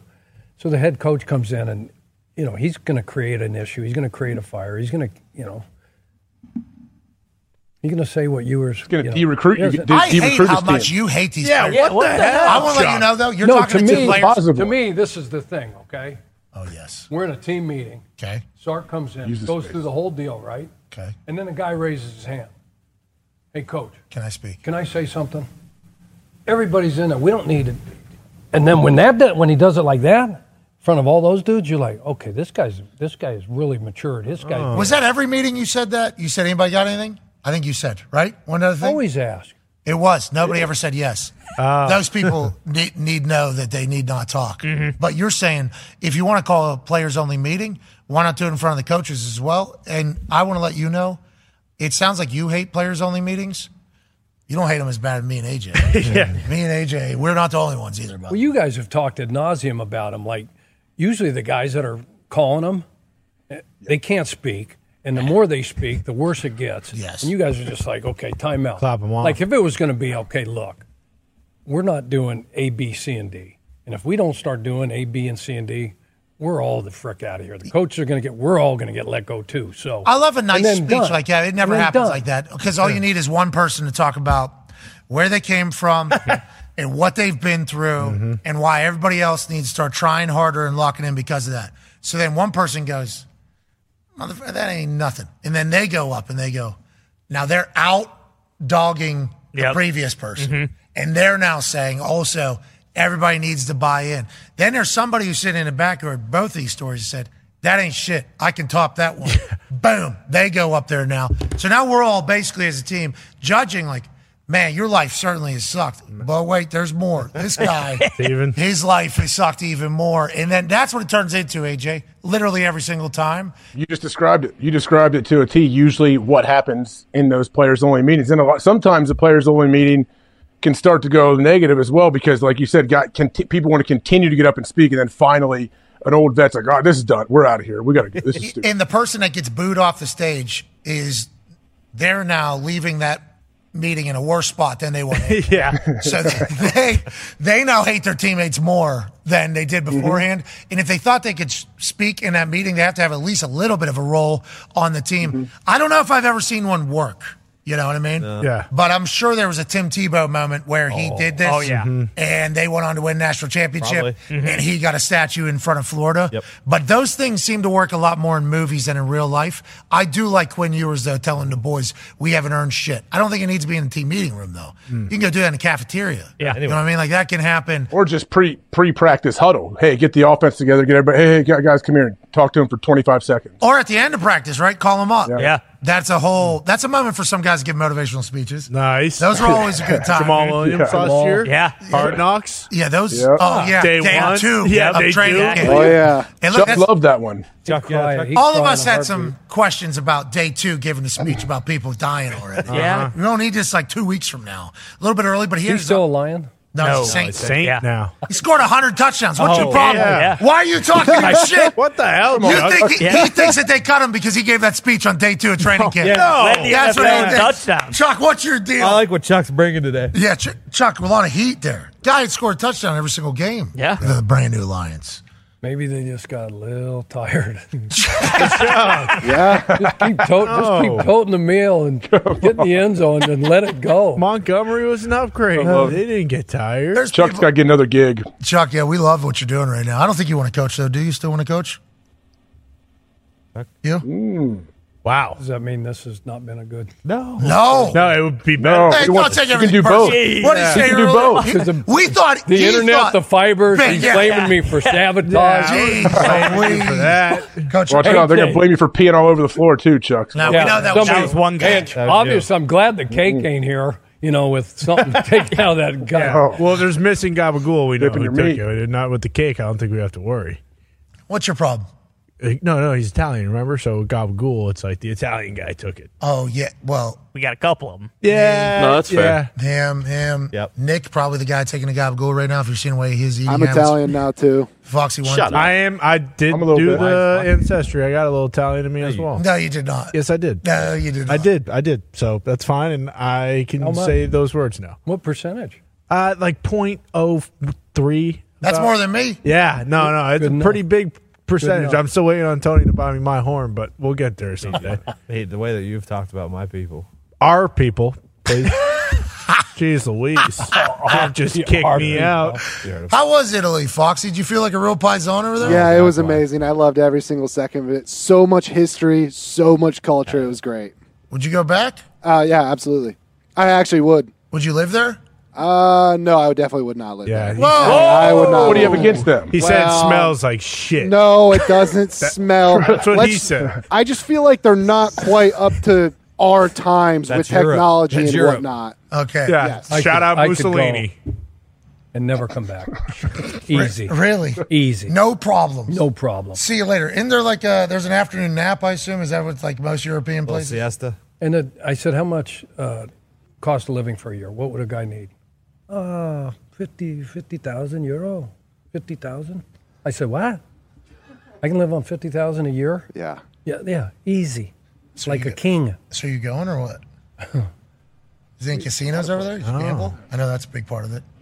Huge. Yeah, Like it's I'd be pretty- good if there's no casinos. I'm absolutely going alone. What's your game? Staying in the States. Blackjack you guys play? Slots. Slots. I used to play cards. I like the slots now. Goodness, when you look at the numbers, Vegas makes no You money. just unplug and hope you hit a. Yeah. You're an old. That's what olds do. Yeah. Olds play the slots. Can't wait to roll right up that one. People win some money off that, though. Nick's dad. Oh, yeah. Nick's dad wins on those slots all the time. What are we doing? Oh, yeah, we're not talking about it. Someone won. Frank Moraldo. Big Frank Moraldo. When he comes into your casino, your slot machines are about to get real loose. That's what I've learned from watching along. And he will travel. This guy's traveling Get a different. free room ready. Yeah, that's Frank's right. staying the night. Frank's coming to hit the jackpot. You got no shot with it. So you would live over there. Tone, would you live over there? No. Jesus Christ. No, why would you? America, aside from... Look how beautiful this place is. Yeah. It's incredible, awesome. but like Foxy Montana. said, Europe's a little behind technology. Oh, it's way behind. All right, what have we not covered that we need to cover on this beautiful day before we make our picks for this evening? I think big news out of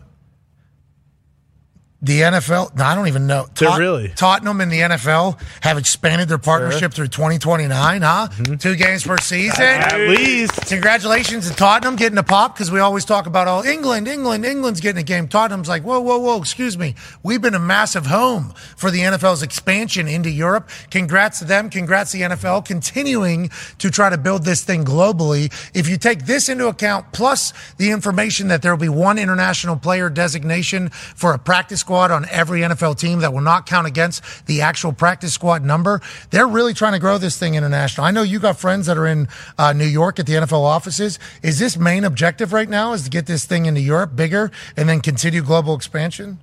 Absolutely. What was that? The dollars keep coming in? Absolutely. Euros. Why wouldn't you? Oh, that's what that was. That's how you said this. You said it's money? Yeah. That was good for the game. Good for the game. They're going to keep showing up. We're going to keep growing. When they stop showing up, then I think that'll be the end of it. But it's unbelievable over there. Their fan base is so rabid. Yeah. How many million were in line to try to get tickets to one game that had 65,000 tickets? I don't even know how it's possible. Feels like there's probably a lot of bots trying to take advantage of the situation there that are running up those numbers. For sure. But nonetheless, it sells out. Germany feels like they're even a bigger fan base than England. And it's just kind of getting started over there. Yeah, because the whole thing with the England games was, hey, England loves football, blah, blah, blah. But then we come to find out that it's the Germans that are going to England to watch those games. With the Hotspur Stadium, too, same exact design, I believe, as the Real Madrid Stadium, where they have the layers of the field underneath the actual field. So that would be sweet, too, if they adapt that over here.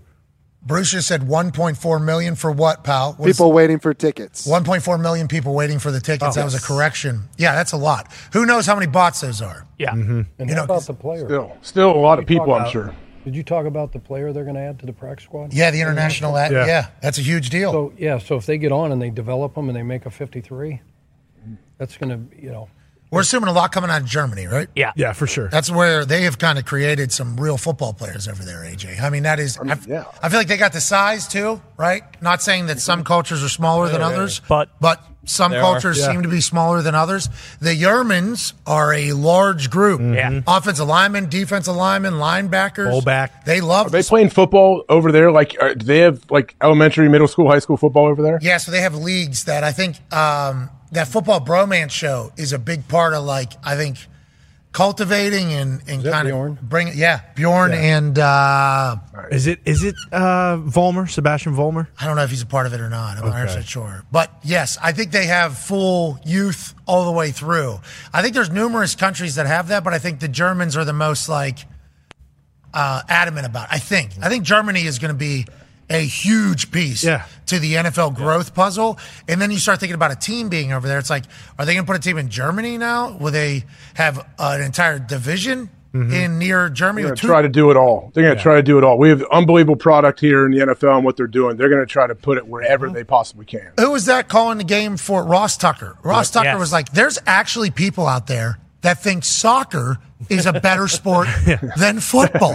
He was like talking about the global expansion. All we got to do is get these people just to see the game and understand the game, and they'll be flipped easily, is what Ross Tucker was saying. I'm not necessarily agreeing with that because soccer is like in the blood of the towns and your family, and the passion behind it is going to be something that's going to be irreplaceable by other sports to come in there. But we do have a product that will be beloved by everybody if they see it. It's fast, it's exciting, it's engaging, there's smashing hits. There's so much that takes place in a football game. The only thing we got to sell them on is the 35 seconds in between each play. Right. Where you kind of just got to chill and maybe not start a chant yet, but let's get back in there. Their fans are going to be awesome Top tier. whenever they get a team to cheer for over there. I think it just takes a little taste, too, because you're seeing like a lot of these people, I assume not all of them are like diehard football or NFL fans, but they're intrigued by the proposition of the whole thing. And smart on the NFL, too, by not doing what they used to do when the London games first started. And like, all right, let's send the two shittiest teams over there and kind of just like, that'll be nice. Like this year, the Chiefs and the Finns are playing over there. Like that's going to be an incredibly exciting game and probably pretty easy. If you're not that invested, you watch that game, it's like, oh shit, this is pretty awesome. Yeah, I think our sport and football should be proud. It should be. Hell yeah. You know, you go all the way back to the first game that took place in first ever football game. Rutgers. Boom. I was there. It's on the thing. Nice. It's on a thing at Rutgers over there. You go all the way back to then to now with what's going on. Roger Goodell has done an incredible job during his tenure to grow this game. Unreal. You know, congrats to the commission. Congrats, Raj. And congrats to football. Don't be scared to come on the show, Raj. Come on, Raj. Just Boa. Why would you? Raj, don't be scared. What are we? We're just a bunch of doofuses. Come on, Raj. Right, AJ? Right, yeah. Why don't we just openly pander to Raj right here and tell him how great of a job he's been doing to try to get him on? Raj, you've been doing a good job. Yeah. Not above He has done a great job. You're right. He's done a phenomenal job. Yeah, he really has. I agree. I think he's handsome, too. He looks younger than he is. Yeah. Super handsome. He's aging in reverse. He looks younger now than he did 10 years ago. And he's also fit right now. He's pretty jacked. Peloton. Jocked. I saw his lats. His lat spread was ridiculous. When I saw him. He's a Peloton guy. Yes. Oh, his quads, AJ. This guy's quads. Huge. What's his username on there? What is his You guys do username? classes together? That's not. Lord of the Who's League. your favorite instructor? Don't know that. You don't know? I don't know that. What are you doing on it? You're just riding the trails? Did you ask me who mine was? Yeah. Yeah, yours. I mean, I don't want to name one person and then hurt their feelings. Too good of a relationship. I used to go to the main deal in New York City when I was working with the officials. Wow. I would so take you're a like class. in the I would take Peloton. a 6 a.m. class on Tuesday morning and Wednesday morning. One was with Robin Arzon, and then the other was with Allie Love. Allie It Love. was so Throw much those That's fun. stage name? Peloton name? Or Allie real? Love. Allie Stage Love. name. That's And a you would stage love her name. because you're all about, hey, the vibe, upbeat, positive. 6 a.m. Yeah, it's going to Just- happen. Yeah. No, Oh, not that, oh, but no, just my- her whole. That's what you guys do, right? Oh, yeah, up This out is of the seat, baby. Over and Sit over. right here, right? Ty did Do you do the Peloton. one where you get out and lift weights? Do you get off the bike and lift weights in between reps? I don't do that stuff. The Okay. intervals and all. I know there's a that bunch of different stuff. Peloton No, they have. places. They do boxing. Kendall Toole likes to box. Whoa. Nice. Am I getting know back all on of the it. bike or am I just boxing? No, you're on the bike, And then you get off. and then you stop, and they have like the weights that. like AJ's talking. You do some weights. You do curls, you do triceps, this, Oh, yeah. boom. Oh, yeah. Right? Triceps. And then they'll get back and ride again. Clack, clack. Intervals and weights. And then sometimes she just did the boxing stuff in between. Oh. Look at this guy. Chuck Pacquiao. Jeez. Whoa. Slow down. I'll give you one of those cyclone heart shots. Right? Oh, liver. Like that. How's that feel? I'll tell you what, the Italians have a great history in boxing. Oh, yeah. Yeah, they do. Great history in boxing, the Italians. Couple great ones from Boston. Great movies. Great movies in that entire thing. Raging Jess Bull. Sims. Have you guys seen Raging Bull? Yeah. with Bobby I've seen De Niro. Raging Bull. That's Come definitely on. seen that. Rocky Marciano? Yeah, I've seen Raging Cinderella Man. Bull. Cinderella Man. Why do Pittsburgh Kid, Billy why do you Kong. do this? What? Why do you do this? What? Oh, For milk. Oh, for boxing and Remember stuff. the movie Cinderella Man? I'm going to let you know. You haven't seen it? I don't want to be the bearer of saw bad it. news. I was happy you were having a conversation with a lot of other people there because I've never seen any of these movies. Yeah, You've Brad. seen him though, Pat. It's just a rags to riches story, and the guy wins at the end. That's It's every boxing. boxing movie ever. Yeah, it's boxing. Raging Bull's not like that, though. Yeah. That is quite the downer. Oh, Quite he the loses downer. at the end. Doesn't exactly lose. It's just he's kind of a massive piece of shit his entire life. And Joe Pesci and Bob De De Niro. Niro. There's a big, did you fuck my wife? You know, like, you've heard the you clip. fuck my I'm wife? Sure. It's a great heard clip. the clip from it, but it's a slog getting through that one. Yeah. You enjoyed boxing references, though, in your team meetings. You did a lot of we're sparring, and then somebody's going to come with an overhand right. And we don't know when that play's coming, but we got to be ready for it. I appreciated how much you brought in boxing. Matt Canada is speaking to the media here, and Mark Caboli's reporting that Matt Canada is speaking with some bass in his voice. Ooh. He's very confident and matter-of-fact with his answers. Basically said that they weren't good enough. Now, that's good news. Look, he's taking ownership. Boom. Matt Canada realizes that their offense has not been good enough. Thank you for the reporting, Mark Caboli. Now we go to diehard Pittsburgh Steelers fan. Tone Diggs, does this kind of cure your ails or your ill feelings about Matt Canada and the Pittsburgh Steelers offense? It doesn't even come close. The only thing that'll cure it is maybe a new offensive coordinator, or in the off chance, the very, very slim chance that the offense looks better under him. There was some more stats coming out last night about his rankings through the college. And so, yep, there it is right there. That was awesome. Pretty good. I said it yesterday, bring in Big Ben, and if Big Ben's busy right now and doesn't want to be the OC, bring back Todd Haley, because the offense was unbelievable under Todd Haley. Yeah, I don't know what happened in the end, it probably wasn't great, but bring Todd back. Ben or Todd, they're gonna figure it out. Yeah. Todd Haley's currently in the USFL, remember? That's right. Okay. Yep. Well, He bring won him a back. championship. He's coaching the Baton Rouge Bulls. Well, he can come back. I don't think he cares. He's on a contract. Yeah. I think what he's making, I think he can get out. No. I don't think we so. asked him. He can get out, right? It's a good league, too. Hey, you know those Todd Haley offenses were tough. Ben threw for 500 yards against Colts every time. So what's... Oh, Watch your mouth. the Colts were terrible Okay. then. No, You gotta bring we that were up. good. We had a good team. It was 522. They were real good that Hey. night. Ben Roethlisberger was putting it on a button the entire It evening. was warm-ups. We haven't even kicked off yet that day. It was warm-ups, and I got a buddy that's a Yinzer from Pittsburgh, Elko. He comes up to me. He goes, "You see that team?" I said, "Yeah, I see that team." Yeah. I'm going to go ahead home and watch this from the house. That's very nice. Martavis Bryant was on that team. Yeah. Beast. Antonio Brown was on that team. Yeah. Was it Le'Veon Bell was on that team. Was Sanders still there? Ben Roethlisberger was the quarterback of that team. They were just so big. So good. So And the defense, too. They had a highlight after highlight after highlight after highlight that night, numerous nights. That was what it was. Yeah. I'm In my surprised head- I got a ride home after Well, that. they took a punt. Yeah, on the tarmac. They took a punt back on us one of the nights. I mean, that they beat us in the fourth quarter. They were up 20, still had Antonio Brown in Jeez. at punt return. I'm like, what is the deal of it? Why are they doing it? What did we do to them? What did we do to Mike Tomlin? What's that guy's And I was problem? always kind to him at the Me too. I mean, I never had an ill will. and I love him. Me I could too. listen to him all day and night. Those were always on primetime too. Those were Yeah. big, Sunday tough night, yeah. nights. Huge Thanksgiving and another Sunday night and another one. And You were the only bright spot in that Thanksgiving game. yeah, and then I got fined. What? Yeah. For what? Well, I posted a picture from the equipment room. Oh. Blurred out everything behind it. Basically called my shot for everything that's happening right now. It was during the time down Thanksgiving week. And then I gave a competitive advantage to the New York Jets who were playing against us the next week after the Pittsburgh Steelers team. Got a fine. That was the beginning of the end for me playing football in the NFL. That particular fine, that particular weekend. Chuck got a fuck you too to Chuck if you've and he was like, whoa. That was awesome. I was on a tear through What that. happened? Yeah, I was not happy about that. That was a lot of money, bro. You guys were finding me a lot of money for stuff that I just didn't think was that big of a deal. They saw the flavored Gatorade we're drinking. All right. You're right. What are we going to do now? Well, it's not even that. Whose name was on those? Yours. Your name was on the fine. I remember. How about that? Clear as day. Nice job, Chuck.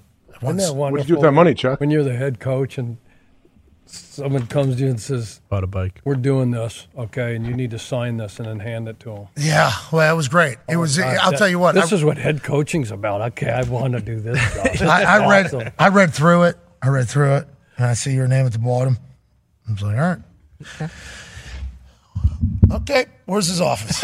Yeah. Is that you believe this? This is your fucking name is right here. What is this entire? And I was gonna retire that day. Wait, that's the picture you posted where it was your Twitter picture for a long time? Is that one? Yeah, that one, yeah. So there's no other Is that players. on Like, I top thought of you got in trouble for posting a picture of someone's dong or something in the background. No, that did happen before, though, certainly. But it wasn't his dong. It was just his right cheek. Yeah, butt cheeks. That was It Andrew. was just right butt cheek there. That You was guys have some weird team rules, like, hey, no pictures anywhere in the so facility or football something? room was the description in the contract, and there was a verbal joust for that because it was equipment room. Clearly, that's the title of it. Yeah, Were here you it on is. top of the equipment deal? Yeah, right here. Yeah, blurred yeah, everything that out one. too. I had to do Facetune. Oh, yeah. Or whatever the app is. Yep. Blurred everything out too. You know what I mean? Just what a moment there.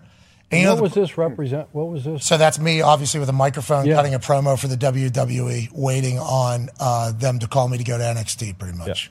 And then, obviously, we all know what would happen shortly thereafter, retirement. I would literally go right to NXT. That was pretty much the scene on every Wednesday night on USA Network. Essentially. And then end up at WrestleMania. So, yeah, I mean, it was just one of those moments that you got to remember for the rest of your life as like the determining factor of why you finally just go, yeah, fuck this guy. I am not doing this anymore. Happy it's all worked out. But those are things that head coaches have to do. That is no fun at all for you. But we appreciate you doing it, Chuck. Hell yeah, boy, Chuck. We also appreciate you traveling out here every single week, every single Thursday. You're the man. Hopefully we'll continue to dive in and get more insights. I think now is the time that we need to remind the world that SeatGeek is the greatest ticket buying platform on planet Earth and the moon. What is it for 15% off? It is code PAT15, 15% off all football tickets. That's NFL or college football. It doesn't matter if you've already bought them or not. So SeatGeek is obviously the greatest ticket buying platform in our eyes because they scan the entire internet and make sure you're not getting catfished and also make sure you're not getting screwed over, AJ. That's right. Okay? That's right. So they have some sort of AI? I know. Chance. Are we sure it's AI? Eli's not worried about it. Well, Elon was worried at one point, then he's not worried about it, and then his app went to shit. So, like, we don't know what we can believe. Well, I said Eli. Sorry, Eli. Yesterday, you guys talked to Eli about AI, what he's doing. Okay, Eli is using it for IBM for fantasy football. What SeatGeek uses their AI for is to scan the entire internet to make sure they tell you if you're getting screwed on the price. So it'll be like a little red dot next to it, a yellow dot, or a green dot next to the ticket, which is basically saying red dot means like, hey, this is a bad ticket, bad price.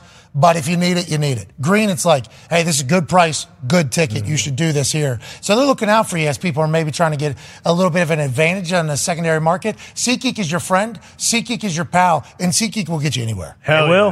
Go ahead and buy some football tickets for a family member, a friend. Right. We're right in the middle of the season. You're alive, but are you living? Go live and experience something live with our friends at SeatGeek. The greatest. All right, let's do some picks. Chuck, 6.5 point spread this evening. Is it 6 or 6.5 right now? Both. Okay, we'll take 6.5. Get whatever you want. Yeah, 6 or 6.5, depending upon what your pick is. Injuries scattered throughout both teams in key positions. What are your thoughts? Who wins? Who covers? Yeah, I just think we talked about it earlier. Brian Flores going to pick up some things from the first game. He's a Belichick guy anyway, right? And he loves to bring pressure. You watch that first game. I mean, they're going to be coming from everywhere on this offense. So. He'll pick up some things. I like the points. I think they're going to keep it close. I don't think they can win in Philly tonight, but I like the points. I think the secondary, Kirk Cousins can play. If he just doesn't throw the ball to the other team tonight and just takes care of the football, Justin Jefferson's going to go off. Yeah, I like Minnesota and the points. And all right.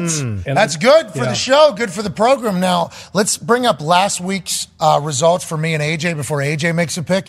I do believe we are in the same situation we were in last year. AJ Hawk is hot right now. Okay. He was 10-6. I went 8-8. He went 10-6 against the spread. This means we need to listen to what the president of Ohio is talking about. Chuck, I have faith that everything coming out of your mouth is accurate. And I have faith that your projections are impeccable. But what I do know is this guy's in the middle of calling some things, just like Lombardi. Yep. AJ, who do you like tonight? Vikings getting 6.5 or the Eagles laying them?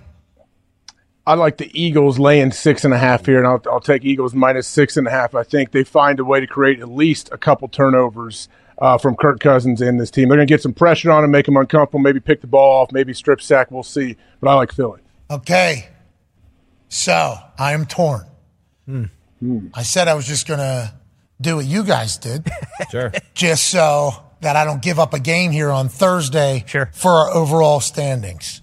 Because what do we know about the Philadelphia Eagles? Well, we know that they have the capability of being great. Oh, yeah. We know that in that roster is a incredible football team. Yeah. We're not talking about just a team that's okay or just good. They made the fucking Super Bowl last year. Jalen Hurts went from, is this guy going to be a quarterback in the NFL to, biggest contract for a quarterback in the NFL after one season. Sirianni's back calling plays after losing Shane Steichen. Defensive coordinator Gannon out of town. Head coach in Arizona. He's doing good. Yeah. He's doing good. So there is a little bit of change, but the roster remains as talented as it was last year when it was great. And on the flip side, it's like every team knows that Justin Jefferson's the weapon. He has over 100 yards in the first half last week. It's like, do you know Justin Jefferson's a game record? Yeah. Can you stop him? No, you actually can't. Will the two injuries on the offensive line be the determining factor for the Minnesota Vikings? Chuck Pagano seems to think like, hey, Patriots were able to hold up against that Eagles defensive line. They had 2 rookies out there, which is a very accurate sentiment. I appreciate the hell out of that.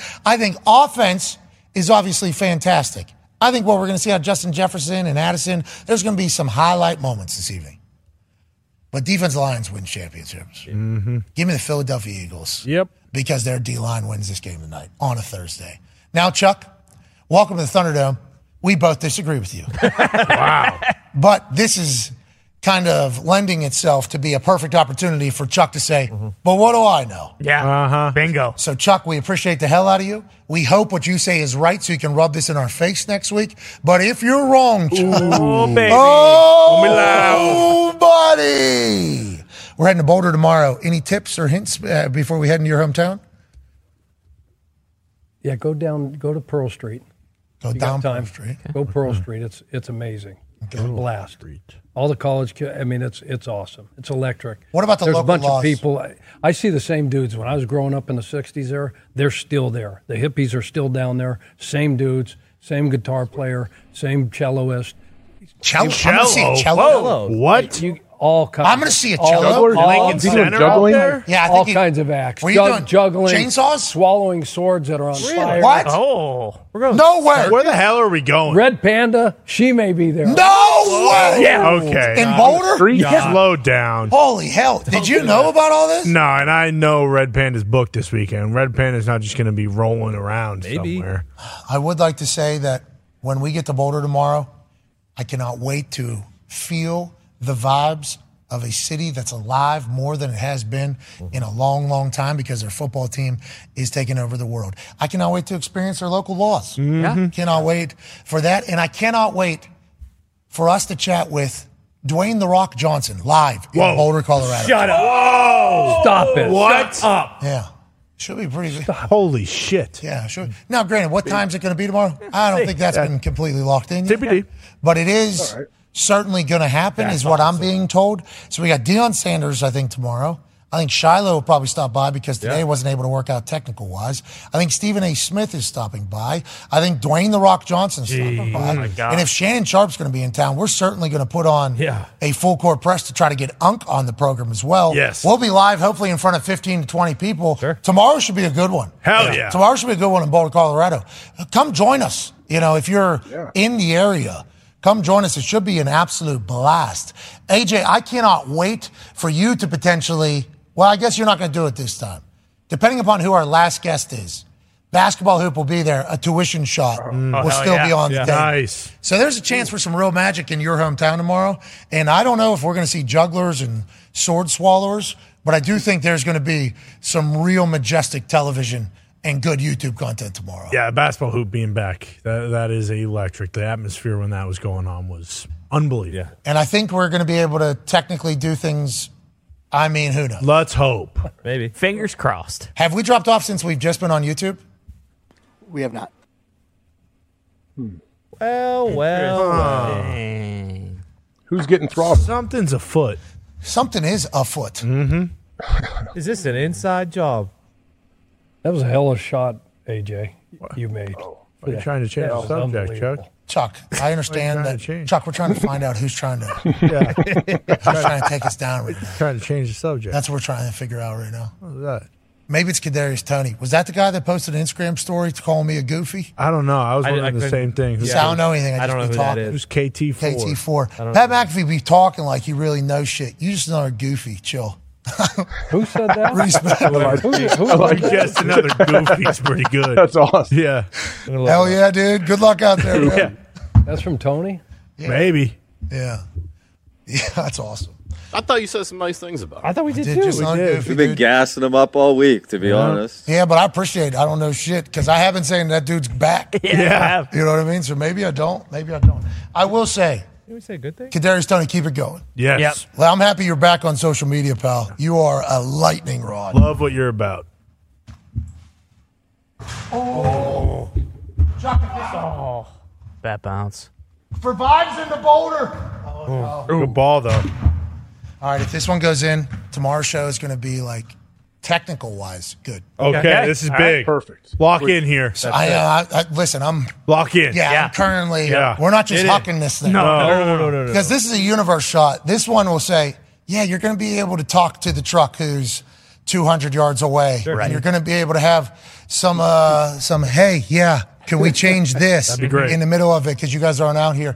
We are going to have a chance to play, listen to this, maybe like our intro video. No. Stop that. No. Stop that. Please. Stop that. We'll be able to do it. We're going to be able to potentially control the sound of the crowd. Really? Who's drowning out whoever our guests potentially And dropping F-bombs. Nice. Yeah, boom. So whenever they're on ESPN, which was awesome, we're going to potentially be able to turn it down as they're singing Dan Orlovsky off. Not completely. No. But also, you can't be actually talking over like that blonde lady was, Dave Chappelle. Sure. Crowd can't be talking over Dan Orlovsky Right. the entire time. Got to be able to manage that just a little bit for the sake of people that are watching at home.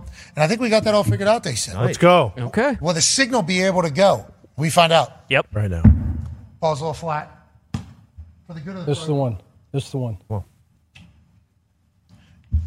Little trivia. Okay. Byron Whizzer White, Mm-hmm. one of the great Buffaloes of all time. Mm-hmm. Supreme Court Justice. Okay. Sat on this. Chuck, we're trying to make a 1952. basket right now. I thought he played Just, like you're point going to guard or Boulder, something. so they're going to ask I you. thought you were going to give me a motivational speech. Yeah, me I thought too. You were coach. I thought you were going to put me through a wall. Eric Bieniemy too. Do it for the Wiz. I will do it for the Supreme Court Justice, That's right. who I'm sure has made decisions that made everybody happy. Yeah, definitely a good person. Definitely. That's certainly so. Great buff. Cliff Great Grant, buff. Great buff. The best. Hey, how come people are standing on the Colin buff? Bryant. Oh, what a buff. The colinator? Yeah. You kidding me? Yeah.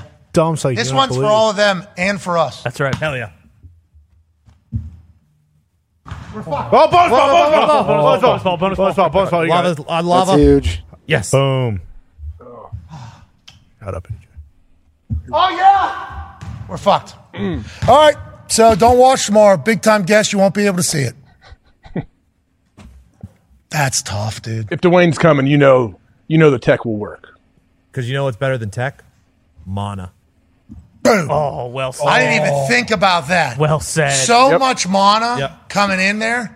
We're going to have oos juice too, right? We're drinking sodas. Have to. Ooze juice. Maybe a couple Terrahanas. Carolina It's working. He's going to. So we got, okay, so potentially, I don't want to, now that we're saying this, it's all going to fail. Sure. That's kind of how it should. I don't think so. Deion Sanders, Wed.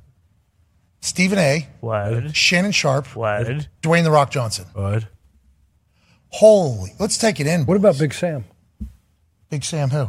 Pagano. I don't think he's going to make it. Yeah, Chuck, hold on. Let's get with the Wiz. I don't know if we have time. Okay. Sam I'd Pagano. try. Who's that? That's my pops.